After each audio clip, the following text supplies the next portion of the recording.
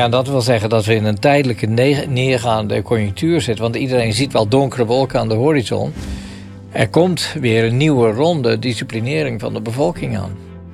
Eén ding is zeker, we zitten in een situatie die het einde markeert van business as usual. De geschiedenis van die appels trouwens verdient ook een apart boek. Die heeft zelf een boek gemaakt over, dat is nog niet klaar, maar daar is ze mee bezig. Over de vraag, was dit nou een bewuste depopulatiestrategie? Als je Oekraïne onder controle hebt, dan verhinder je effectief dat Rusland en Duitsland bij elkaar komen. Hoe is het mogelijk dat de Russen zo slecht presteren nadat ze in de afgelopen jaren het leger enorm hebben gemoderniseerd en verbeterd? Maar als je ziet wat daar wordt uitgespookt met mensen, met krijgsgevangenen, met mensen van wie de organen worden verwijderd en verkocht, dat is echt een horror story. Hoe de herverkiezing van Trump door een puur kiezersbedrog, door die Dominion kiesmachines, ongedaan is gemaakt. En een mompelende Alzheimer-patiënt in het Witte Huis is gebracht. En denk je, een vervolgvraag, dat er daadwerkelijk een soort machtsverschuiving gaat plaatsvinden richting het zeg maar Rusland-China verhaal?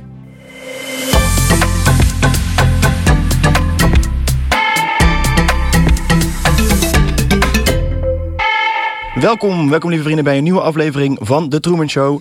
Nummer 137 inmiddels alweer. Ik weet niet of het de 137ste worden die we gaan uitzenden, maar dit is wel nummer 137 die we gaan opnemen. En ik zeg het er nu specifiek bij, want ik zit hier met niemand minder dan Kees van der Pijl. En Kees was nummer 7 in de Trueman Show. Dus de 7e podcast die we ooit hebben opgenomen. Het heeft dus een behoorlijk tijdje geduurd voordat hij weer terugkwam. Maar ik ben super blij dat hij er weer is. We hebben net al gezellig zitten kletsen. En geloof me, dat zijn weer onderwerpen die we gaan bespreken, die onwijs belangrijk zijn, die nu heel erg spelen. Waar ik eigenlijk helemaal niet meer in zit. Maar waarvan ik er wel denk, dit is echt belangrijk. Ook weer een keer voor mezelf om te horen en het met jullie te delen. Dus dat gaan we doen. Nog even een korte intro voor Kees, voor de mensen die hem nog niet kennen. Hij is politicoloog.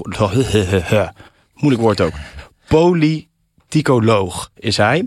Gespecialiseerd in internationale betrekkingen. En tot 2019 was hij emeritus hoogleraar verbonden aan de Universiteit van Sussex. Hij is auteur van vele boeken, waaronder De pandemie van de angst. En de 2 boeken die ik voor mijn neus heb liggen, dat is Flight MH17 Ukraine and the New Cold War.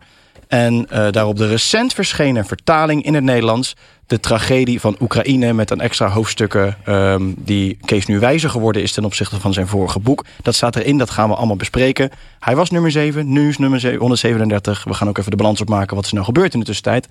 En dat gaan we zo meteen doen. Maar voordat ik dat ga doen, lieve vrienden, jullie doen natuurlijk een groot plezier door de podcast te delen met jullie vrienden en op jullie socials. En op www.detruemanshow.com kun je ook een financiële bijdrage doen. Daarmee helpen jullie mij en het team en de studio en alles eromheen natuurlijk enorm. Wij gaan beginnen met het normale gedeelte van het gesprek. Aan het einde van de rit hebben we weer de kijkersvragen. Die zijn dan exclusief te zien op That's the Spirit. Als je daar al zit, helemaal top. En als je nog niet zit, dan vraag ik je aan het einde van de rit daar naartoe te verhuizen. Dank jullie wel voor het kijken vast. En we gaan gauw beginnen.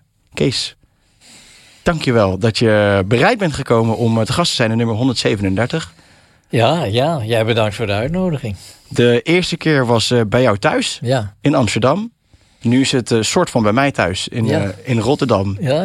Ik was ook wel nieuwsgierig. Dit is een enorm megabedrijf geworden. Het is, het is groter geworden dan we ooit hadden gedacht toen we hier aan begonnen, zeg maar. Ik kan me voorstellen, ja.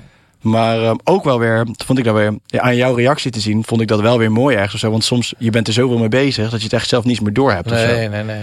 En nu kun je toch zien wat er veel veranderd is in de tussentijd. Nou, ja, maar ook dat je hebt het ook professioneel aangepakt. En je hebt goed gebruik gemaakt van je eigen verleden als evenementenorganisator. Ja. Heb ik begrepen. Dus dat vind ik wel heel mooi. Want ja, op dit moment zitten we in een neergaande conjunctuur. Dat wil zeggen, heel veel mensen denken van, nou ja, die COVID, lockdowns. Pierre Capelle noemde dat, de regering heeft de bevolking in gijzeling genomen. En daarbij een Stockholm-syndroom opgeroepen. En Stockholm-syndroom wil zeggen dat je gaat identificeren met de gijzelnemers. En heel veel mensen denken achteraf, soms denk ik net als in 1945... dat men de oorlog en de bezetting zo snel mogelijk wilde vergeten. Daar zijn hele mooie voorbeelden van. En zo is het met die COVID-toestand ook. En toch, dat wil zeggen dat we in een tijdelijke neergaande conjunctuur zitten. Want iedereen ziet wel donkere wolken aan de horizon. Maar de behoefte om je daar al helemaal op in te gaan stellen, die is klein, gelukkig maar. Want als dat zo zou zijn, dan ging iedereen thuis angstig bij de drankkast zitten wachten tot het slechte nieuws binnenkomt. Terwijl het beter is om het initiatief te nemen en het leven te leven zoals het geleefd moet worden.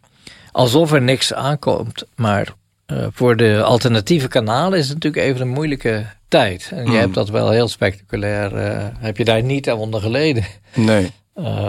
Gelukkig maar, want we hebben alle energie nodig, omdat ik ook wel van mening ben dat er zeker weer, of het nou zal gaan via de central bank digital currency, of via klimaat, of via nog een pandemie, of dat de oorlog in Oekraïne echt uit de hand loopt. Er komt weer een nieuwe ronde disciplinering van de bevolking aan. Ja. En daar moet je op ingesteld zijn.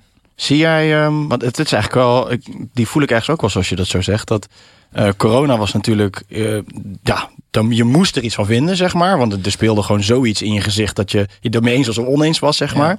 Maar nu is natuurlijk alles weer een rustig vaarwater of zo. En hoewel het dat helemaal niet is, maar het lijkt ogenschijnlijk zo. Terwijl dat eigenlijk ook niet ogenschijnlijk zo lijkt, moet ik zeggen, als je alles leest. Maar toch voelt het rustiger of zo. Ja, er is een luwte. Nou ja, ik heb zelf buiten een restaurant gestaan waar een hele rij mensen stond met hun telefoon al in hun hand. En dat wij zeiden, toen moest ik naar een bijeenkomst de volgende dag.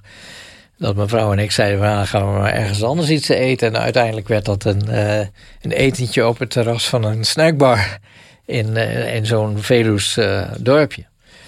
En dan, als dat wegvalt, dus als die absurde situatie, ook de beelden die je zag van de politie die 's nachts na de avondklok onschuldige fietsers klemreed, waarbij de fietser dus met zijn kop op de stoep terechtkomt en al dat soort dingen.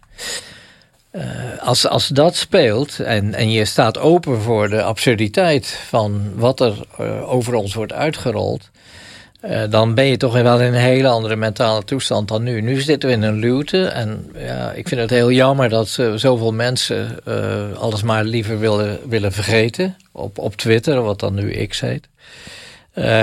Daar zie je af en toe mensen die zeggen, laten we vooral dit niet vergeten. En dan krijg je beelden van een kind wat opgetild wordt door een ouder, zodat ze toch achter het scherm Sinterklaas kunnen zien, want dat mocht dan niet. En natuurlijk de bekende schokkende beelden van de Nederlandse politie die op de demonstranten losgaat met honden en al. En dat zijn dingen die moet je niet vergeten. Je moet ook begrijpen volgens mij dat de afrekening daarvoor, die is onvermijdelijk. Die komt altijd. En men kan dus zeggen, die enquêtecommissie, die saboteren we gooien die Ariep eruit, we gooien de anderen eruit die mogelijk een verkeerde opvatting hebben. Maar dan komt het op een andere manier naar buiten. En we zien nu dat de een na de andere politicus het voor gezien houdt. Te veel om het een toevallige generatiewisseling te laten zijn. En dat is volgens mij, voor zover dingen een rationele component hebben, is dat het besef dat hier is een schandaal op de rails gezet van een dusdanige omvang, dat als dat echt naar buiten komt en het duidelijk wordt hoeveel mensen overleden zijn door averechtse behandelmethoden zoals beademing. Iemand die nog ademt mag helemaal niet beademd worden. Want dat is net als dat je een fietspomp erop zet. En al die oudjes die zijn dus overleden in eenzaamheid en bejaardenhuizen. De geestelijke gezondheid van kinderen is enorm achteruit gekacheld. Levens zijn verwoest, carrières van midden- en kleinbedrijf, gezinnen zijn uit elkaar, de hele familie. Ik heb op demonstraties mensen gesproken die hun kinderen niet meer met hun wilden spreken. Nou, beroemde voorbeeld natuurlijk van Flavio van Blackbox, die dat zelf voor de televisie heeft verteld. Dat zijn vriendin ook niet begreep waarom hij sceptisch was. Dus in die zin is er een aanval op de maatschappij ondernomen zonder weerga. En het blijft een fascinerende opgave die mij in ieder geval niet loslaat. Om antwoord te vinden, waarom is dit gebeurd? Wat is dit een samenlopen? Zit hier een langer lopend plan achter? Is het zoals ik in mijn boek over de pandemie zeg, is het een te vroeg ingezette aanval op de bevolking op een moment waar alle middelen die men wilde gebruiken eigenlijk nog niet gebruiksklaar waren. Dus bijvoorbeeld het injecteren met stoffen die in jouw lichaam een soort zendertje gaan vormen. Ik heb daar hele spectaculaire dingen van gehoord van mensen die zonder dat te weten dat dit speelde vertelden van als bij ons de ambulance met geïnjecteerd personeel naar buiten rijdt, dan komt op mijn computer dit en dat signaal. Zulke dingen. En die wisten niet waarom dat was. En toen dacht ik van jongen. Maar dat geldt dus weer niet voor alles. Mijn gebied is nadenken over wat er in de machtsverhoudingen op dit moment aan crisisverschijnselen zijn die maken dat de heersende klasse en dus de technocratie die voor hun werkt en de regeerders die inwisselbaar zijn, maar wel natuurlijk een tijd, hun rol spelen als vertrouweling van de establishment, om het zo maar te noemen. Die hebben gereageerd op uitdagingen die eigenlijk die het einde van een tijdperk aankondigen. Dat tijdperk dat kan je benoemen als de westerse hegemonie van de laatste 3 eeuwen. Je kan ook zeggen het tijdperk van de naoorlogs consumptiemaatschappij en de massapolitiek. Dus welke periode je daarvoor neemt, dat verschilt. Maar één ding is zeker, we zitten in een situatie die het einde markeert van business as usual.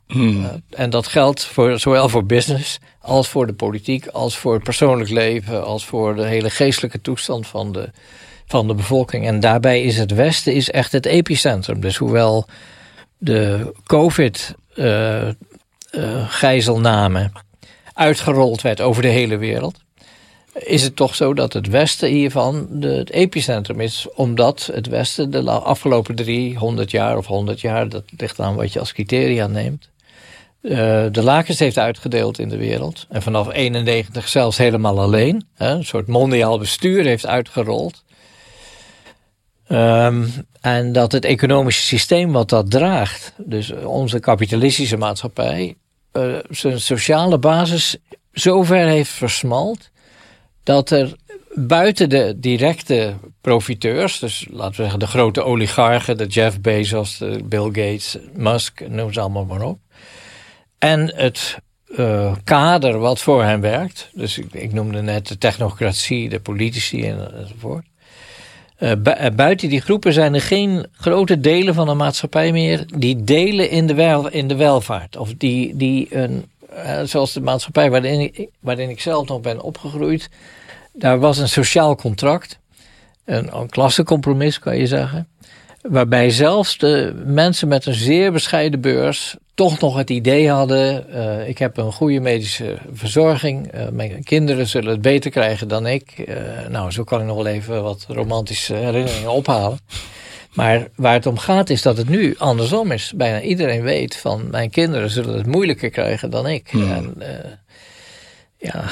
dat maakt dus dat in ieder geval een aantal mensen, ik ben er zeker één van, jij ook, zich geroepen voelen om dit onderwerp niet los te laten. Ja. En te blijven nadenken van A, wat is er precies aan de hand? B, is daar iets aan te doen? En C, met wie zou dat moeten gebeuren? Behalve met de mensen van goede wil zullen we ook mensen nodig hebben die de vertegenwoordiger zijn en het politieke talent hebben om een grote massa ontevreden, om het zo maar te zeggen, wakkeren.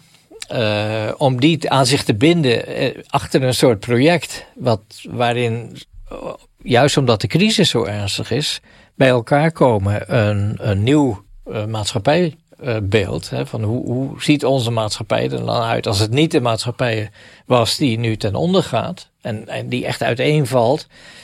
En ik volg dus ook die berichten over de toestand in de Amerikaanse economie. Want de Verenigde Staten zal het hart zijn van de instorting. Om de simpele reden dat ze een zwaar overgewaardeerde munteenheid hebben. Die opeens eigenlijk niet meer zo in trek is. Maar daarmee is ook de verschulding van Amerika. Die staatspapieren staatsobligaties uitgeeft. Wordt er van de ene dag op de andere een onhoudbare toestand. Nu maakt het niet uit in hoeveel schuld Amerika heeft. Dat is voor de liefhebbers. Maar op het moment dat de dollar zich zal moeten bewijzen in de internationale valutamarkten, zoals iedere andere valuta, dan opeens wordt die schuld een lode last die de munt tot ongeveer de helft zal doen verminderen. Ja. Kees, want dat staat me nog steeds bij. Ik heb hem even opgeschreven. Want zo had ik eigenlijk nooit naar gekeken. En ik ben wel benieuwd hoe je dat... Want je zei heel kort tussen neus en lippen door, of COVID te vroeg gekomen was. Ja. En met het onderzoek wat je nu hebt gedaan, trek je die conclusie dat dat zo is? Ja, kijk, in het boek, de pandemie van de angst, heb ik gezegd, vanaf 2008, wat een financiële instorting was, waarbij eigenlijk het hele systeem, in 1971 is de dollar van het goud gehaald. Toen heeft het 2 jaar geduurd waarin men onderhandelde van hoe moeten we het dan doen? Nou, dan laten we de munten gewoon fluctueren en de markt beslissen wat een valuta waard is. En vanaf die tijd hebben de regeringen van het Westen eigenlijk op verschillende manieren geld in de bressen gegooid om de bevolking niet in opstand te laten komen. En dat was eerst inflatie, dus de hele jaren 70 waren jaren van inflatie van 12 tot 20%. Huizenprijzen gingen omhoog, noem alles maar op. Toen kwam er een periode van schulden maken, waarin de staat schulden ging maken, waarin personen ook aangemoedigd werden om schulden te maken. En in 2008 is dat hele bouwwerk, die inflatie daar is al een eind aan gemaakt in 1979.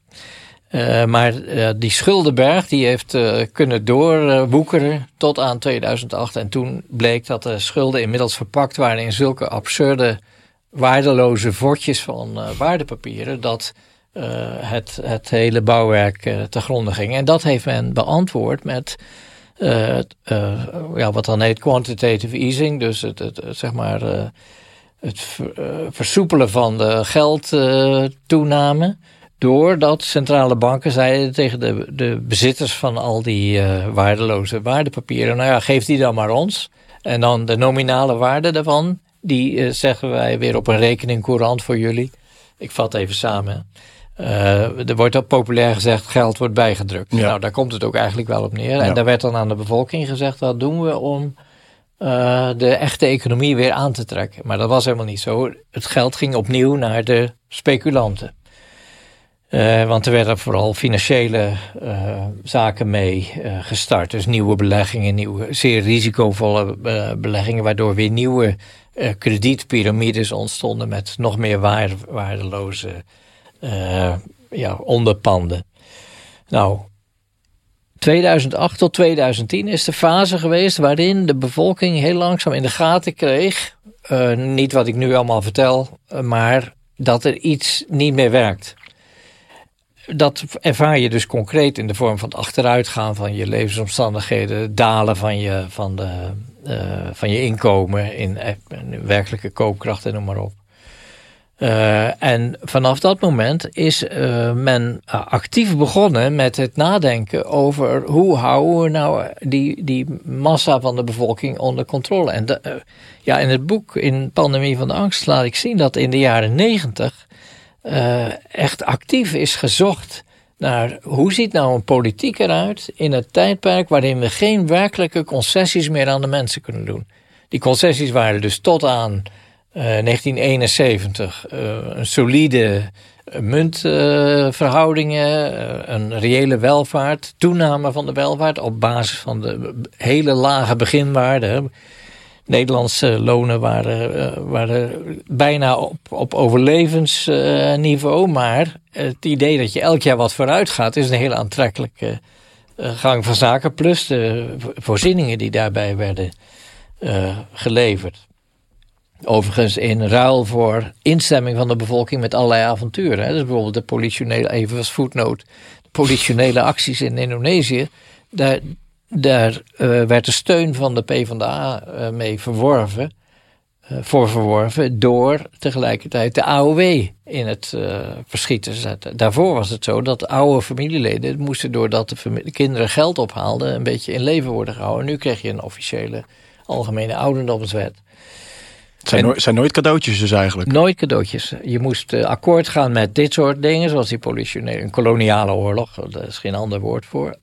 Maar je moest ook akkoord gaan met bestrijding van het communisme en de wapenwedloop tegen het Oostblok en ga zo maar door. In de jaren 90 was dat afgelopen. Er was geen sociaal contract meer. Toen is men gaan zeggen van we moeten eigenlijk de politiek gaan organiseren rond het begrip angst. En Pearl Harbor werd toen als expliciet, als in dat boek, dat andere boek leg ik dat dus allemaal in detail uit. Omdat er een hele beroemde conferentie is geweest met Philip Zelikow, de latere redacteur van het 9/11 report. Een hele belangrijke figuur die te weinig mensen kennen. En die Zelikow die heeft dus een conferentie georganiseerd rond dit thema van wat maken we nou tot de kern van de politiek? Nou, angst. Daar kwam het op neer. En Pearl Harbor was een prachtig voorbeeld, want hij zei, kijk, door de aanval in Pearl Harbor hebben we 30 jaar lang het idee gehouden van we kunnen aangevallen worden. Nou, 9/11 was natuurlijk precies, waar hij zelf op alle mogelijke manieren bij betrokken was natuurlijk iets dergelijks. Nou, dus ik heb nou een paar data genoemd. 1971, het einde van de solide welvaartsmaatschappij, in ruil dus voor imperialistische avonturen. Dan inflatie, schulden maken en zo. En op die manier de mensen in het Westen dan, niet in de rest van de wereld, tevreden houden. 2008 dondert de hele tent in elkaar. Dan hebben we al 9/11 gehad, natuurlijk in 2001. Maar de bevolking, en dat is heel erg in detail bijgehouden. Nogmaals, ik had eigenlijk dat andere boek ook hier moeten neerleggen. Ja. Dan kan ik er steeds naar wijzen. Daar staat ook in dat een aantal onderzoekers hebben dus vergeleken. Hoe staat het eigenlijk met het aantal stakingen, het aantal anti-regeringsdemonstraties, het aantal rellen en noem alles maar op. En dan blijkt dus dat de records in de moderne geschiedenis van de aantallen, van die onrust, zal ik maar zeggen. Alle records werden gebroken. Van 2011 tot 2016 zo'n beetje. En dan krijg je dat er gezocht wordt naar verschillende angstpolitieken. En de COVID-politiek, die is te vroeg gekomen. Enerzijds was dat dus als principe al vastgelegd. Hè? Dus er waren hele belangrijke krachten, die ik nou even allemaal niet ga noemen, die al voor het idee van een dodelijke pandemie al hadden voorbereid en besproken. In 2005 werden alle landen in de wereld gevraagd om bij de Wereldgezondheidsorganisatie de World Health Regulations te ondertekenen, waar gewoon in stond van als dat en dat gebeurt, namelijk een pandemie, dan moet je injecties en medicijnen voorschrijven. Ja, dat is gewoon getekend volgens mij omdat iedereen dacht, natuurlijk, als er een pandemie is, dan moeten we iets aan doen. Mm-hmm. En hoe meer gecoördineerd, hoe beter het is, want voor je het weet stapt een ziek iemand in een vliegtuig. Dat was de overweging. Ik ben ooit in Maleisië geweest voor een congres over MH17, want die Maleisiërs hebben daar natuurlijk nog meer mee te maken dan wij. En als je dan op het vliegveld uitstapt, dan staat daar een grote monitor. Die gaat zoomen en een rood lampje activeren op het moment dat jij met een te hoge lichaamstemperatuur passeert. En dat was allemaal een consequentie van SARS-1. De eerste keer dat er zo'n luchtwegvirus in omloop was gebracht. Is ook gebleken dat dat dus geen natuurlijk virus was, maar in een laboratorium ontwikkeld. Want er is patent op aangevraagd en je kan alleen maar patenten aanvragen op iets wat je gemaakt hebt. Ja. Niet iets wat in de natuur voorkomt. Dus er werd aan gewerkt, maar niet noodzakelijk door iedereen met kwade bedoelingen. Alleen toen in 2016 Trump werd verkozen, toen brak er ook echt even paniek uit. Niet omdat Trump geweldige dingen zou gaan doen. Trump is in mijn ogen een karikatuur van de Amerikaanse miljonair. Dus in alle opzichten een dwaas, maar ook een onbeheersbare figuur. Die dus gewoon naar Noord-Korea vliegt. En daar met Kim Jong-un geintjes gaat lopen maken. En samen over een drempel stappen. En ja, voor de heersende klasse, de echte georganiseerde, de heersende klasse is niet zomaar een abstract begrip. Of mensen die de hele dag champagne zitten te drinken of zo. Dat zijn degenen die op basis van hun rijkdom en maatschappelijke status nadenken over wat zijn onze grote uitdagingen. Hoe houden we de zaken onder controle, zowel wat betreft de internationale tegenstanders als wat betreft onze eigen bevolking, die ook vanaf 2008, 2010 dus onrustig was geworden. Als er dan opeens een president komt die een wildcard is, van wie je dus helemaal niet weet wat hij voor rare bokkensprongen hij gaat maken. Ja, dan breekt er echt paniek uit. En toen heeft men... kijk, mijn stelling is geweest, er zijn de COVID-aanpak, lockdowns en dergelijke, dat is al langer besproken. Het beroemde Rockefeller-rapport van 2010. Was het 2010? Ja, en het boek van Franse medisch socioloog Patrick Silberman, waarvoor het voorwerk in diezelfde periode werd gedaan, hebben duidelijk gemaakt, als je dit wil gebruiken, een medische noodtoestand, om de bevolking eronder te houden, moet je erop rekenen dat dat best eens een succes zou gaan worden, omdat de mensen zijn daar helemaal niet op ingesteld dat dat bedrog zou kunnen zijn. Nee. Die denken namelijk eerst aan hun gezondheid, maar bovendien zijn ze bang. En een virus, vooral een onbekend virus, is een geweldige wildcard die je kan spelen. Dat is een mooie onzichtbare vijand als terreur en dat soort zaken. Want je kan ook niet praten met een virus en zeggen, laten we het uitpraten. Begrijp je? Dus het is net zoiets als aliens. Dus er zijn opeens mensen van Mars geland. En dat geldt voor het virus ook. Nou, en in de tijd van Trump is toen door Fauci onder andere, die zich inmiddels uit de voeten heeft gemaakt, maar die volgens mij zeker voor de rechter zal komen en zijn leven zal eindigen in de gevangenis. Dat staat volgens mij als een paal boven water, omdat hij zijn e-mails in februari, op 31 januari en 1 februari 2020... die zijn gehackt en naar buiten gekomen. In een overlegronde waar onder andere vanuit Nederland Marion Koopmans en Ron Fouché, de onderzoekers van het Erasmus Virus Science Laboratorium, die waren daar ook bij betrokken. Die staan dus ook allemaal in de verslagen van die e-mails. En Fauci heeft toen te horen gekregen van een Christian Andersen van denk erom, dit is een kunstmatig virus. Dit is iets wat in de werkelijkheid niet kan bestaan.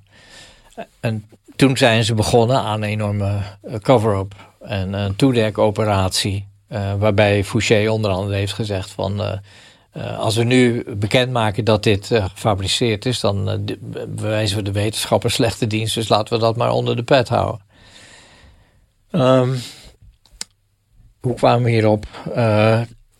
In de Trump-tijd is Fauci en zijn groep hebben dus vastgesteld, er is nu een mogelijkheid om een pandemie-alarm af te geven.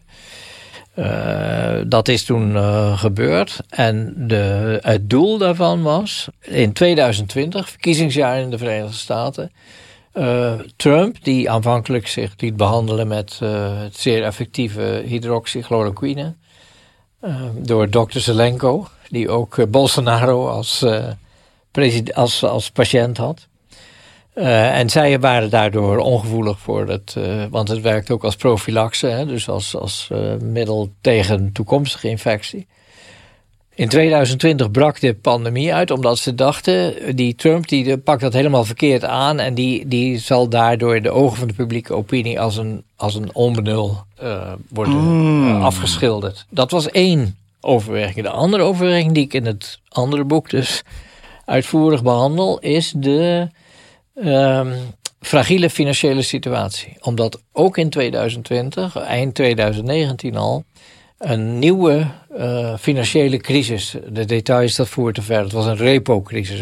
Een crisis in het korte termijn rente die gebruikt wordt om allerlei snel lopende transacties mogelijk te maken. En daar was dreigde een crisis die het nodig maakte dat er een radicale disciplinering van de bevolking zou volgen. Ik weet dus niet of het de Trump-kaart was of de financiële crisis. Want ja, dan moet je meer documentatie hebben. Maar de Fauci's van deze wereld en de Ab Osterhaus in Nederland en zijn vrienden uit Rotterdam, die waren dus al zeker 10 jaar bezig om de geschiedenis van die Ab Osterhaus verdient ook een apart boek. Ja, dat kan niet door mij geschreven worden, maar door iemand die er echt verstand van heeft. Van de medische, virologische kant. Dus ja, in die zin hebben we een inzet van het hele COVID-pandemie-instrumentarium gehad op een moment dat veel van de onderdelen van wat men daarbij wilde gebruiken nog niet 100% getest waren. Sterker nog, de vaccins waar toen direct op werd ingezet, waren natuurlijk nog helemaal niet getest. En ja, dat heb ik allemaal in dat andere boek beschreven. En ja, die COVID-situatie is nu uitgewerkt nadat de bevolking ervaren heeft dat wij geregeerd worden door mensen die bereid zijn de hele maatschappij op slot te gooien op valse gronden. Ik denk dat ik niet overdrijf als ik zeg honderdduizenden de dood in heeft gejaagd. Dat zal gedocumenteerd moeten worden. Maar voor mijn gevoel is dat ongeveer een cijfer waar je bij Nederland alleen al aan moet denken. Nederland al honderdduizenden? Ja. Nou, in ieder geval, laten we zeggen 100.000. Mensen die niet overleden zouden zijn. Amerika is op dit moment door Peter McCulloch, die na de dood van zijn een paar andere belangrijke bronnen. Peter McCulloch is een vooraanstaande cardioloog in Amerika die vanaf de eerste dag woedende redenvoering heeft gehouden. En op grond van zijn expertise heeft gezegd, dit kan helemaal niet wat hier gebeurt aan sport. En hij zegt, 600.000 Amerikanen zijn overleden als gevolg van dat is natuurlijk een bevolking van 320 miljoen. Ja. Dus, maar goed, het is nog lang niet afgelopen. Want ja, toevallig deze week, maar dat is erg anekdotisch, horen wij van allerlei familieleden dat die en die is opeens overleden. Die en die heeft terugkeer gezien van zijn kanker. Die en die ziet opeens niks meer door zijn rechteroog. Begrijp je, allerlei zeer ongebruikelijke medische geschiedenissen met veel gevallen fatale afloop. Ik had nog een jonge gast, heel recent geleden, die het echt lang geleden gedaan heeft. Eén prik heeft genomen. Een hele jonge gast, hartaanval, hartproblemen. En niet overleden hoor, maar waarvan je ook, dat is een standaard bijverschijnsel. Myocarditis en pericarditis. Ja. Dus ja, inderdaad, je weet totaal niet wat hier nog komende jaren gaat gebeuren. Jonge mensen ook allemaal. Ja. En dat boek van de pandemie is toevallig ook in het Italiaans vertaald. En de vertaalster daarvan, die is zelf die heeft dat op eigen initiatief gedaan. Ik werd gewoon op een dag benaderd. En die heeft zelf een boek gemaakt over, dat is nog niet klaar, maar daar is ze mee bezig. Over de vraag, was dit nou een bewuste depopulatiestrategie? Omdat, je hebt misschien wel eens gehoord van Jacques Attali. Jacques Attali was de adviseur van Mitterrand. Een vooraanstaande familie. Hij was zelf, na de instorting van het Oostblok, was hij baas van de EBRD, een tijdelijk opgerichte bank om de privatisering van de Oostblok-economieën te organiseren. En hij heeft in de jaren 80 een serie interviews gegeven die in boekvorm zijn verschenen.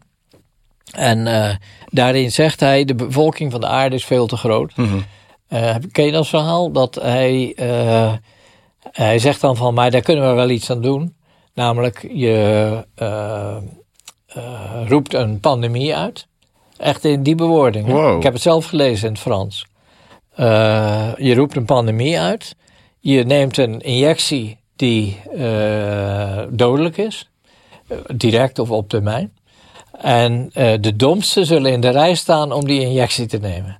Dat staat letterlijk in zijn interview. Nou ben ik van mening dat de geschiedenis werkt niet zo dat iemand die in 80, ik meen dat het 84 was, een interview doet, dat die een scenario neerzet wat ook tot op de letter wordt uitgevoerd. Zo werkt het niet. Maar het geeft wel aan dat hij is een hele belangrijke figuur. Echt een kingmaker, hè, wat je noemt. Hij heeft de opmars naar het presidentschap van Macron begeleid. Mm-hmm. En nog een aantal activiteiten. Het laat wel zien dat in de heersende klasse de bereidheid bestaat om dit soort gedachte-experimenten, en meer is het niet, in deze bewoordingen. Want er spreekt niet echt veel mensenliefde uit de woordkeus van de domsten zullen in de rij staan om zich dood te laten spuiten. Maar dat die gedachte dus zo circuleert en ja, ook door bepaalde mensen in diezelfde kringen zal worden afgewezen van nee, dat kan niet. Maar dat men het risico van een depopulatie bewust heeft genomen, dat staat volgens mij als een paal boven water. Nou, maar het ligt er ook compleet in lijn met dingen als de Club van Rome, die zeggen dat we met te veel mensen rondlopen en dat er ook op termijn minder moet. En eigenlijk al die elitaire groepjes en kliekjes van mensen, die stellen allemaal hetzelfde probleem, toch? Ja. Dus is bijna, zou ik bijna zeggen, te toevallig als je gaat denken dat dit dan opeens nu niet daarvoor gebruikt zou worden. Nee. Zo kan je het. Maar kijk, mijn idee is altijd dat als je de heersende klasse van iets wil beschuldigen, dus zoals de AIVD zegt, als je wil zeggen dat de elite die ons regeert kwaadaardig is, dan moet je wel de documenten hebben waarin ze dat ook aan elkaar vertellen. Om de simpele reden dat de elite kan niet alleen maar fluisterend opereren. Die moet, zoals dat Rockefeller-rapport, het werk van die Zilberman en zo nog een aantal documenten, duidelijk maken dat er een expliciete strategie was om lockdowns in te stellen als middel om de bevolking rustig te houden en daar een medische noodsituatie voor te gebruiken.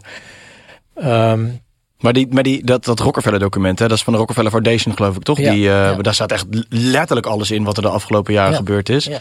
Maar daar zeggen zij natuurlijk van, ja, maar dit hebben we alleen maar geschreven, want hypothetisch als dit ooit misschien dan zus zo. Nou, nee, dat is ook zo natuurlijk. Alleen het is wel knap als je een hypothese zo kan formuleren dat die later ook precies uitgevoerd wordt. En het enige wat ik zeg is dat als je die depopulatiestrategie, dus ontvolking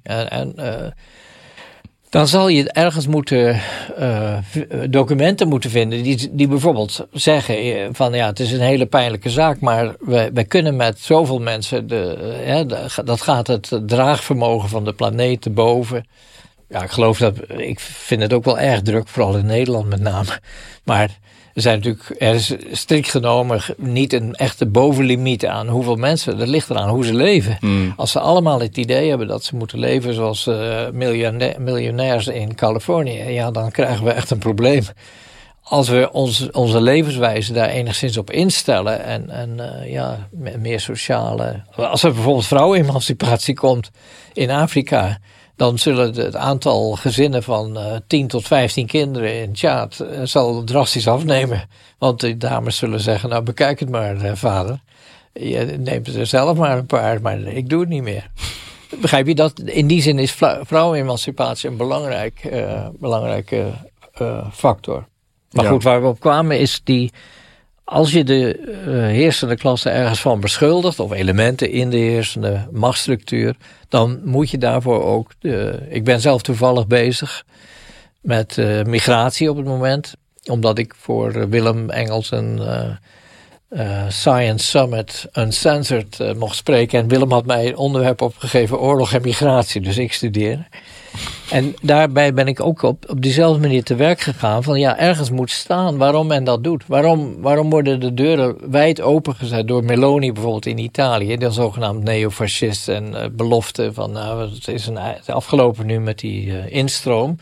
En in werkelijkheid komen de ene boot na de andere komt aan en wordt opgepikt door de kustwacht. Ook in Nederland.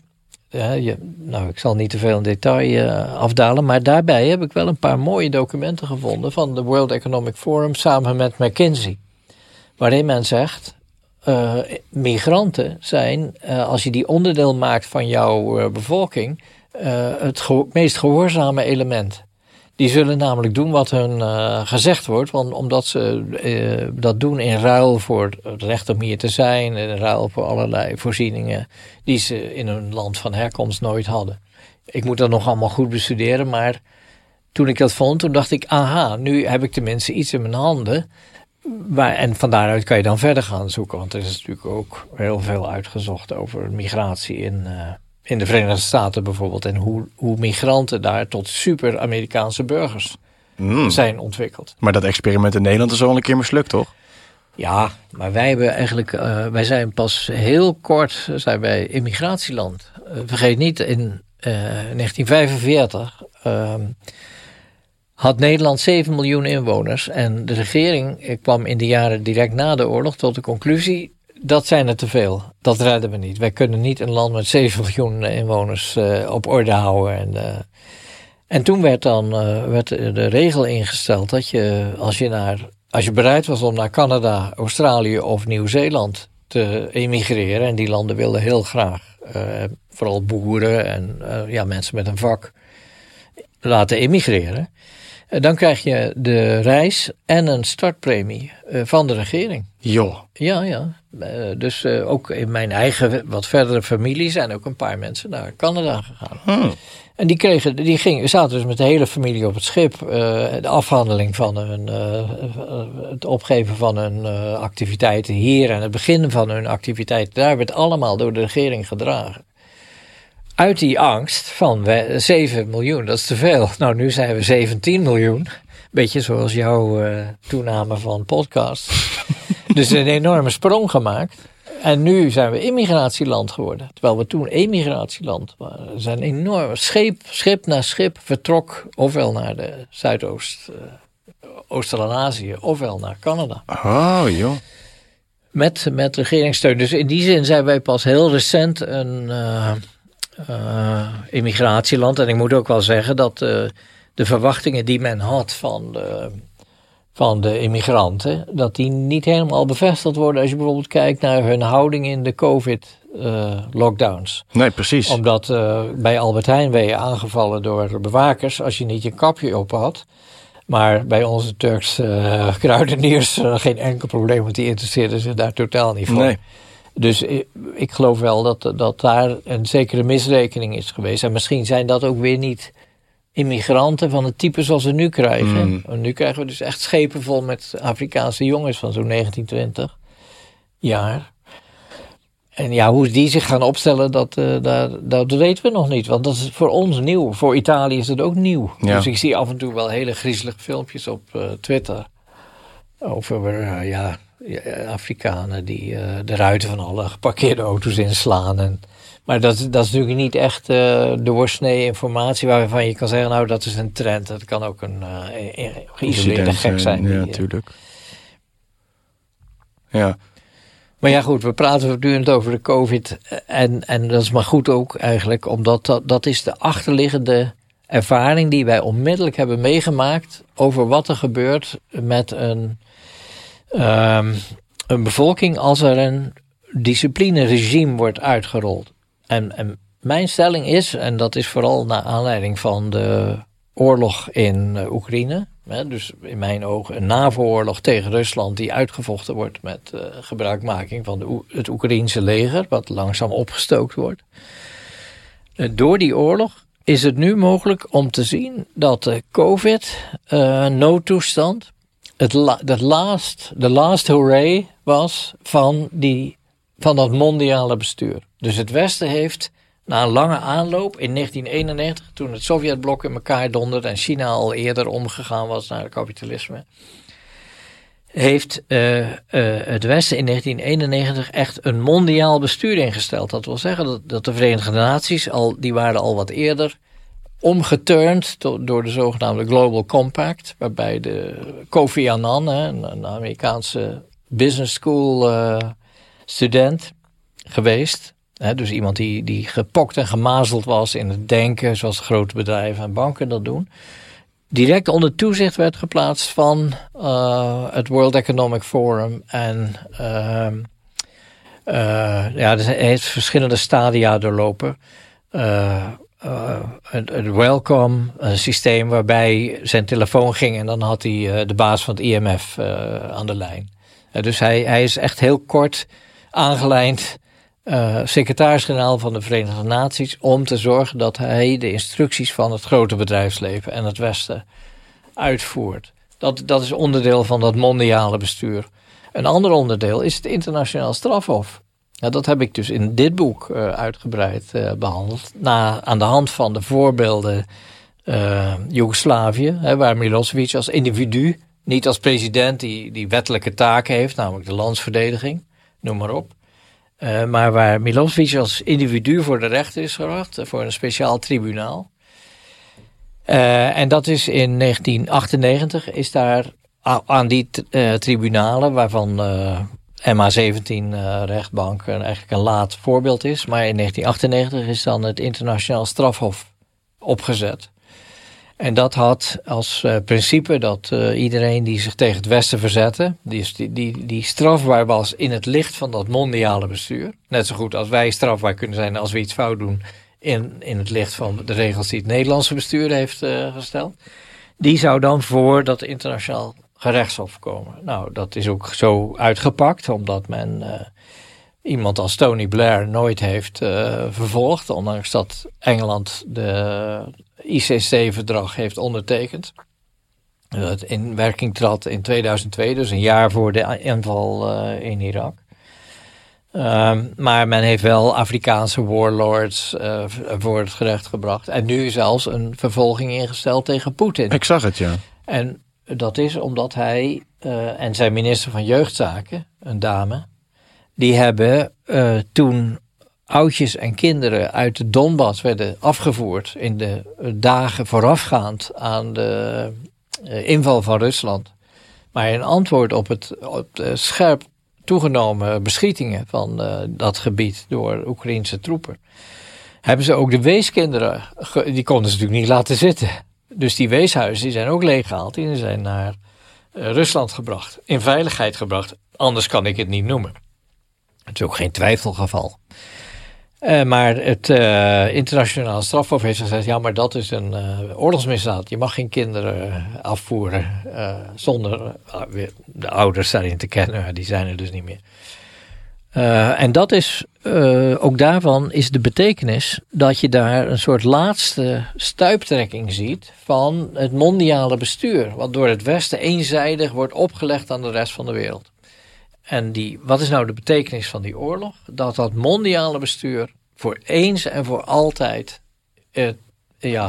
ontregeld is. Dus er is geen sprake meer van dat de instructies die nu komen van de VN, van de Wereldgezondheidsorganisatie, van de IMF en Wereldbank, noem alles maar op.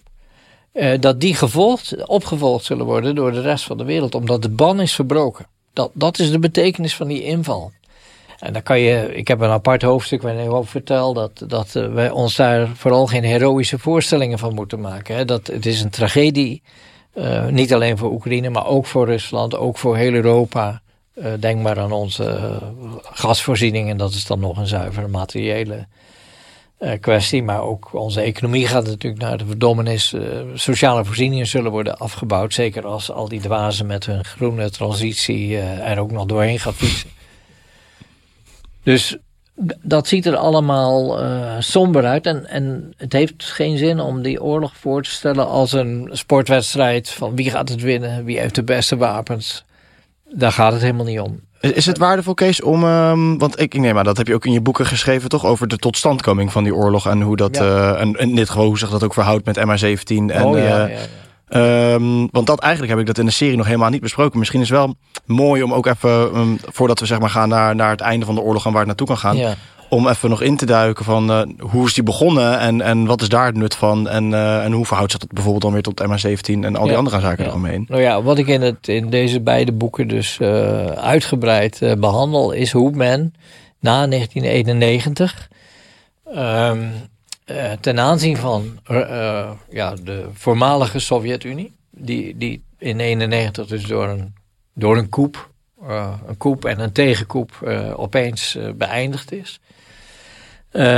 Hoe men in Amerika heeft gedacht over wat er nou moet gebeuren met de rest van de wereld. Hoe bijvoorbeeld het politieoptreden van de Verenigde Staten en de NAVO als instrument van de Amerikanen en de Britten, hoe de orde moet worden gehandhaafd op de rest van de planeet. Ten aanzien van Rusland is het meest gedetailleerde project eigenlijk het boek geweest van Zbigniew Brzezinski, een Pools anti-Russische fanaticus, mag ik wel zeggen, die zowel assistent van David Rockefeller was bij het oprichten van de Trilaterale Commissie, zo'n overlegorgaan van de heersende klasse en het bedrijfsleven. Hij was ook nationale veiligheidsadviseur van Jimmy Carter in de jaren 77 tot 80. Ik moet even op mijn jaartallen letten, want ik heb me een keer vergist door hem in de jaren 90 te plaatsen. Dat was niet zo. Dan gebeurt je niet nog een keer. Nee, daar moet ik even op letten. En Brzezinski schrijft in zijn boek The Grand Chessboard, het grote schaakbord, dat is eigenlijk een gemodelleerd op een klassieker van de geopolitiek van Mackinder, een Engelse geograaf die in 1905 een beroemd artikel schreef waarin hij vertelde van de wereld bestaat eigenlijk uit een groot wereldeiland, dat is Eurazië. En daaromheen zitten wat eilandstaten, dat zijn Engeland en Amerika aan de ene kant en Japan aan de andere. En hij zei, wie de controle heeft over dat Eurasiatische land, die heeft zo'n landmassa tot zijn beschikking, dat die anderen die zullen daardoor gemarginaliseerd worden. Nou, dat is geworden de Mackinder-doctrine. En de Mackinder-doctrine is dat je altijd voorkomt dat er tussen Europa, met name dus Duitsland en in mindere mate Frankrijk en Italië, en Rusland, en eventueel China, maar dat was toen nog niet zo belangrijk, je moet voorkomen dat daar een economische symbiose ontstaat. Dat is de Mackinder-doctrine, genoemd naar die Engelse geograaf uit 1905. En na de Eerste Wereldoorlog heeft hij nog een boek gemaakt wat er een beetje uitgewerkt is. Brzezinski heeft dat idee opgepakt en gezegd, wat doen we nou met dat centrale schaakbord? Namelijk waar Europa aansluit op Azië en wat de kern is van Eurazië. Nou, hij zei, Oekraïne is daarvan de sleutel. Als je Oekraïne onder controle hebt, dan verhinder je effectief dat Rusland en Duitsland bij elkaar komen. Ik vat erg even kort samen, maar daar komt het op neer. En dat boek verscheen in 1997 en dat was een van, ik maak een onderscheid daar tussen 4 doctrines en dit was een van die doctrines. Maar dit was de doctrine die het meest alarmbellen in Rusland natuurlijk liet afgaan. Want kijk, die coup in 1991, je moet eigenlijk spreken van de coup van Yeltsin, Kravchuk en hoe heet die van Belarus, het eindigt op Enko. Ik kom er zo wel op. Hij is nog steeds, niet Yushchenko, maar er zijn zoveel namen. Ik kom er zo op. 3 leiders van Wit-Rusland, Belarus, Oekraïne en Rusland, het eigenlijke Rusland, die spraken af. We delen de tent gewoon op. Sovjet-Unie is afgelopen. De rest, de andere, 15 min 3 is 12 republieken, die hoorden het via het nieuws. Dat ze niet langer onderdelen waren van de Sovjet-Unie. Maar deze 3 spraken het onder elkaar af. Daar werd dus geen enkele aandacht besteed aan het feit bijvoorbeeld dat er zo'n 25 miljoen Russen daardoor van de ene dag op de andere wakker werden in het buitenland. Ze gingen naar bed in de Sovjet-Unie en ze stonden op en bleken opeens inwoner van Estland of Letland of Oekraïne te zijn. En de meeste natuurlijk in Oekraïne, ook wel in Kazachstan, maar met Kazachstan zijn betere betrekkingen bewaard gebleven. Dus vanaf 1997, toen dat boek van Brzezinski uitkwam, en je moet altijd redeneren, als een boek uitkomt, dan kan je al een aantal jaren terug aannemen dat er voorbereidende documenten circuleerden, studies en gesprekken waren geweest die ook in Rusland bekend werden. Maar vanaf 1997 in ieder geval stond formeel op papier dat Oekraïne uit die potentieel Eurasiatische combinatie moest worden gehaald. Ook omdat het een land was van 40 miljoen inwoners met een hele potentieel sterke landbouw. Met een hele belangrijke, het roergebied van de Sovjet-Unie was wat nu de Donbass is. Hè, dus het gebied van Zaporozhye, Donetsk, Kharkov, daar is de zware industrie geconcentreerd. Dus Oekraïne is echt een enorm belangrijk deel van USSR geweest. Dat haal je eruit. Maar bovendien zegt Brzezinski in dat boek, het eigenlijke Rusland, wat dus loopt, wat 7 tijdzones beslaat, moet opgeknipt worden in 3 deelrepublieken. En ja, het idee is natuurlijk dat geen van die deelrepublieken nog in staat zal zijn om ooit een gevaarlijke tegenstander van Amerika te worden. Nou ja, vanaf dat moment is dus het signaal afgegeven en opgevangen in Moskou dat men Oekraïne wilde gaan gebruiken als breekijzer. Dat is 91, zei je toch? Nee, 97. 97, oké. Ja. Dus 91 dondert de Sovjet-Unie. Oh ja, en 97. Ja. 97 komt dit boek uit van wat gaan we er verder mee doen.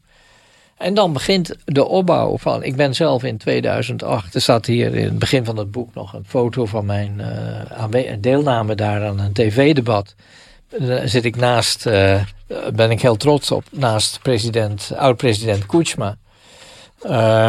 En in 2008... Deze? Ja. Zit hier hoor. Ja. Nee, soms moet je dat zelf er maar even inplakken om te laten zien van denk erom. Ik doe dit niet op grond van bestudering van de Donald Duck.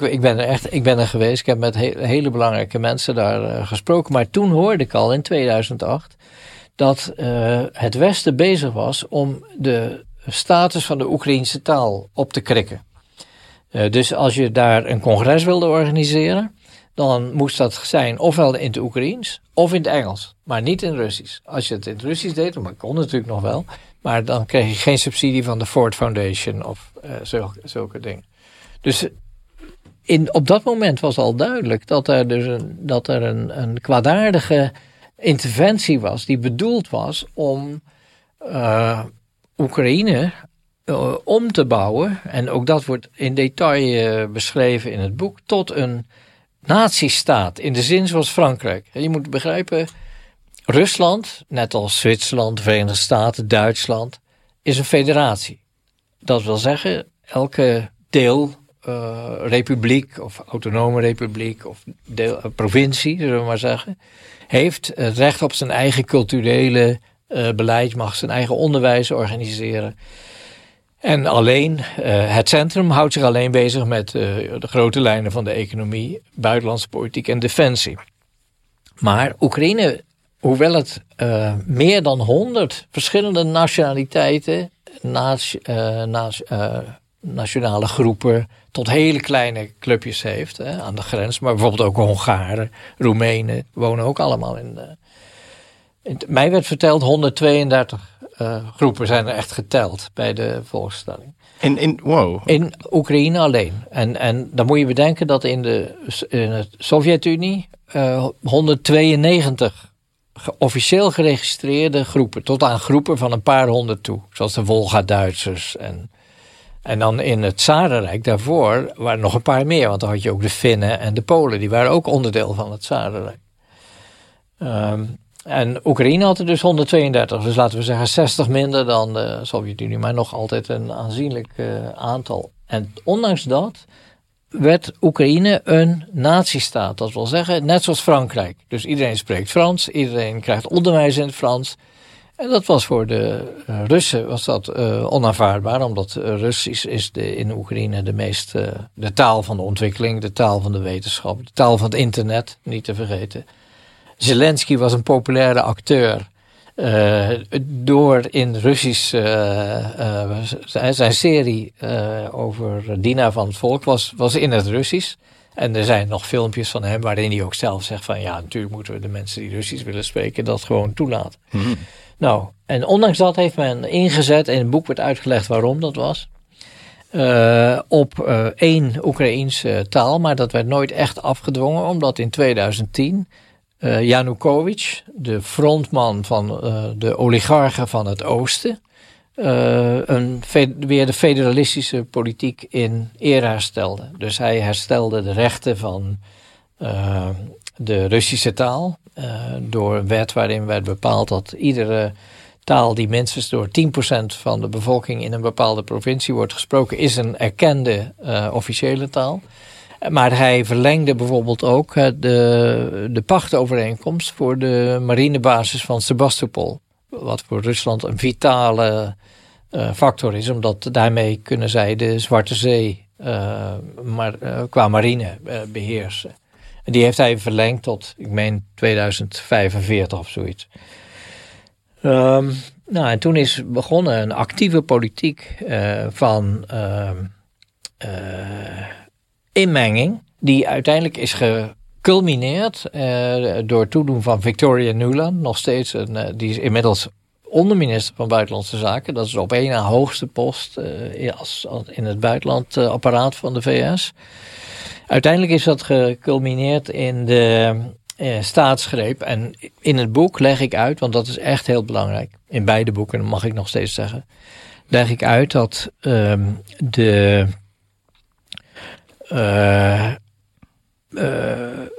aanvankelijke aanleiding voor de opstand van de bevolking op het Maidanplein, net als in 2004 de zogenaamde Oranje Revolutie, was de nooit stoppende plundering van het land door de oligarchen. Dus het land werd steeds armer. In die week dat ik toen geweest ben in 2008... waren elke dag demonstraties. Dus ik was in het hotel Oekraïne. En als ik naar buiten ging om even een beetje luchtje te scheppen voordat we begonnen, dan zag ik mensen staan met blauwe vlaggen, mensen met rode vlaggen. Elke dag weer een andere groep, maar er waren altijd demonstraties. En dat was omdat elke dag werd het eigenlijk een categorie mensen onteigend. En tot armoede veroordeeld. Nou, en de Oranje Revolutie en de Maidan-opstand waren eigenlijk explosies waarin al die onvrede bij elkaar kwam. En de aanleiding voor de Maidan was dat Janukovic op het laatst terugschrok om het EU-associatieakkoord te tekenen. En ook dat leg ik weer in het boek uit. Dat was eigenlijk geen EU-project. Het was een Amerikaans project. Maar op het moment dat dat speelde, had Amerika had wat gas teruggenomen. In 2008 is dat gelanceerd enzovoort. Maar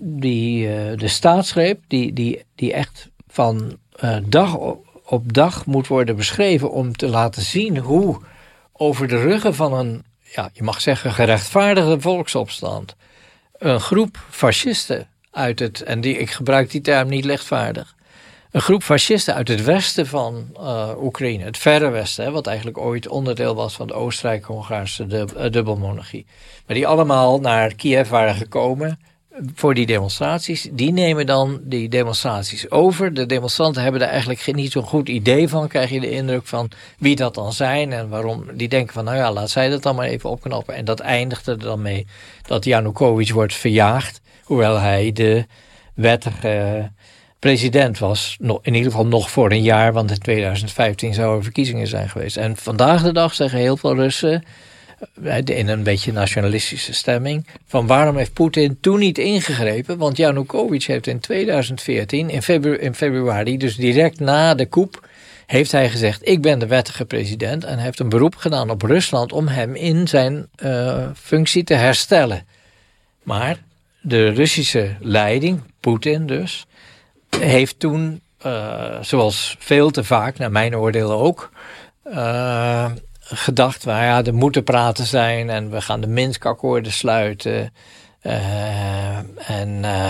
Dat, zoals ze dan later zijn genoemd.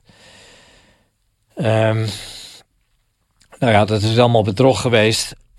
Hij is daar enorm in de maling genomen, maar kenners van het militaire apparaat hebben ook gezegd, maar hij kon zich op dat moment nog geen openlijk conflict met het Westen permitteren, omdat Rusland pas in 2018 bekend heeft gemaakt over een nieuwe generatie wapens te beschikken, zoals het zweefvliegtuig Avangard, wat als het de dampkring weer inkomt met zijn kernlading, een temperatuur kan verdragen die hoger is dan iets van 3000 graden Celsius. En de zogenaamde hypersonische kruisraketten. Dus kruisraketten die 5.000, 6.000 kilometer per uur vliegen. En dat zijn, zelfs met de conventionele wapens, zijn dat strategische wapens. Dat wil zeggen, daar is geen verdediging tegen mogelijk. Maar die zijn pas in 2018 bekendgemaakt. Dus je kan begrijpen dat als men wist, want dit wordt ruzie met het Westen, maar we hebben nog niet de middelen om het Westen zodanig schrik aan te jagen dat ze zich niet in avonturen zullen begeven. Bijvoorbeeld toen de Krim geïncorporeerd werd in de Russische Federatie. En de achtergrond daarvan is dat de Krim is altijd een pensioenbestemming geweest voor Russen van boven de 65. Dus de bevolking van de Krim is echt hoofdzakelijk niet alleen Russisch sprekend, maar echt Russisch. En de Krim is tot aan 1954 ook altijd onderdeel van Rusland geweest, ook binnen de grote USSR. En alleen toen heeft Khrushchev gezegd van de Oekraïners hebben zich nu toch goed gedragen na hun foute rol in de Tweede Wereldoorlog. Toen de mensen in het Westen de nazi's verwelkomden.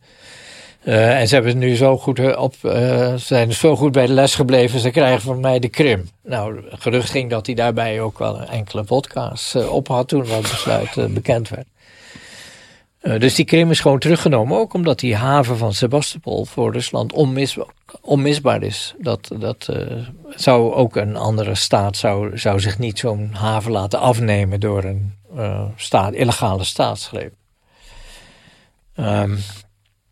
En daarna is het een aantal delen van Russisch georiënteerd Oekraïne hebben zich direct na die staatsgreep willen afscheiden. Dus de Krim ging zonder problemen. Toen de Krim zich afscheidde, hadden ze die wapens nog niet, de Russen. Maar wel en dat illustreert goed de situatie, heeft Rusland zijn kernwapens op scherp gezet, om het zo maar te zeggen. En dat was dus een waarschuwing van denk erom, als jullie avonturen beginnen op de Krim, dan zullen wij onze zwaarste middelen inzetten. Dat hoeven ze nu niet meer te doen, omdat hun kernwapens en de kernwapens van het Westen zijn als het ware ingehaald door die nieuwe generatie hypersonische wapens die Rusland heeft ontwikkeld. En die heb je niet zozeer om daar zelf oorlog mee te voeren, want als het zover komt, dan is het eigenlijk al afgelopen, want dan komen ook die kernwapens op een gegeven moment in het spel. Maar die heb je als rugdekking voor avonturen op een lager escalatieniveau. Dus Rusland kon iets brutaler worden. Bijvoorbeeld die inval van 24 februari 2022. Die heeft dus plaatsgevonden in de wetenschap. Wij kunnen ons dit permitteren, omdat de Amerikanen wel beter weten om gekkigheid met ons uit te halen. Want wij hebben die wapens die zij ook, waarvan zij ook alle details weten. Niet de productie, maar wat ze voor gevaar betekenen. Maar ja, goed, tegelijkertijd hebben de Russen, dat leg ik ook allemaal uit in dat boek dan, grote blunders begaan. Rusland lijdt onder het feit dat er een oligarchie is die grote delen van de rijkdom van het land, ook al houden ze zich politiek dus een beetje gedijst, na de terugkeer, na de komst van Poetin als president, die heeft echt die oligarchen tot de orde geroepen en gezegd van nou denk erom, jullie gedragen je als zakenlieden en iedereen met politieke ambities, die kan ze beter nu bekendmaken, want dan gooi ik je er direct uit. Hij heeft echt, er is een filmpje van die vergadering met die oligarchen en dat ligt er niet om.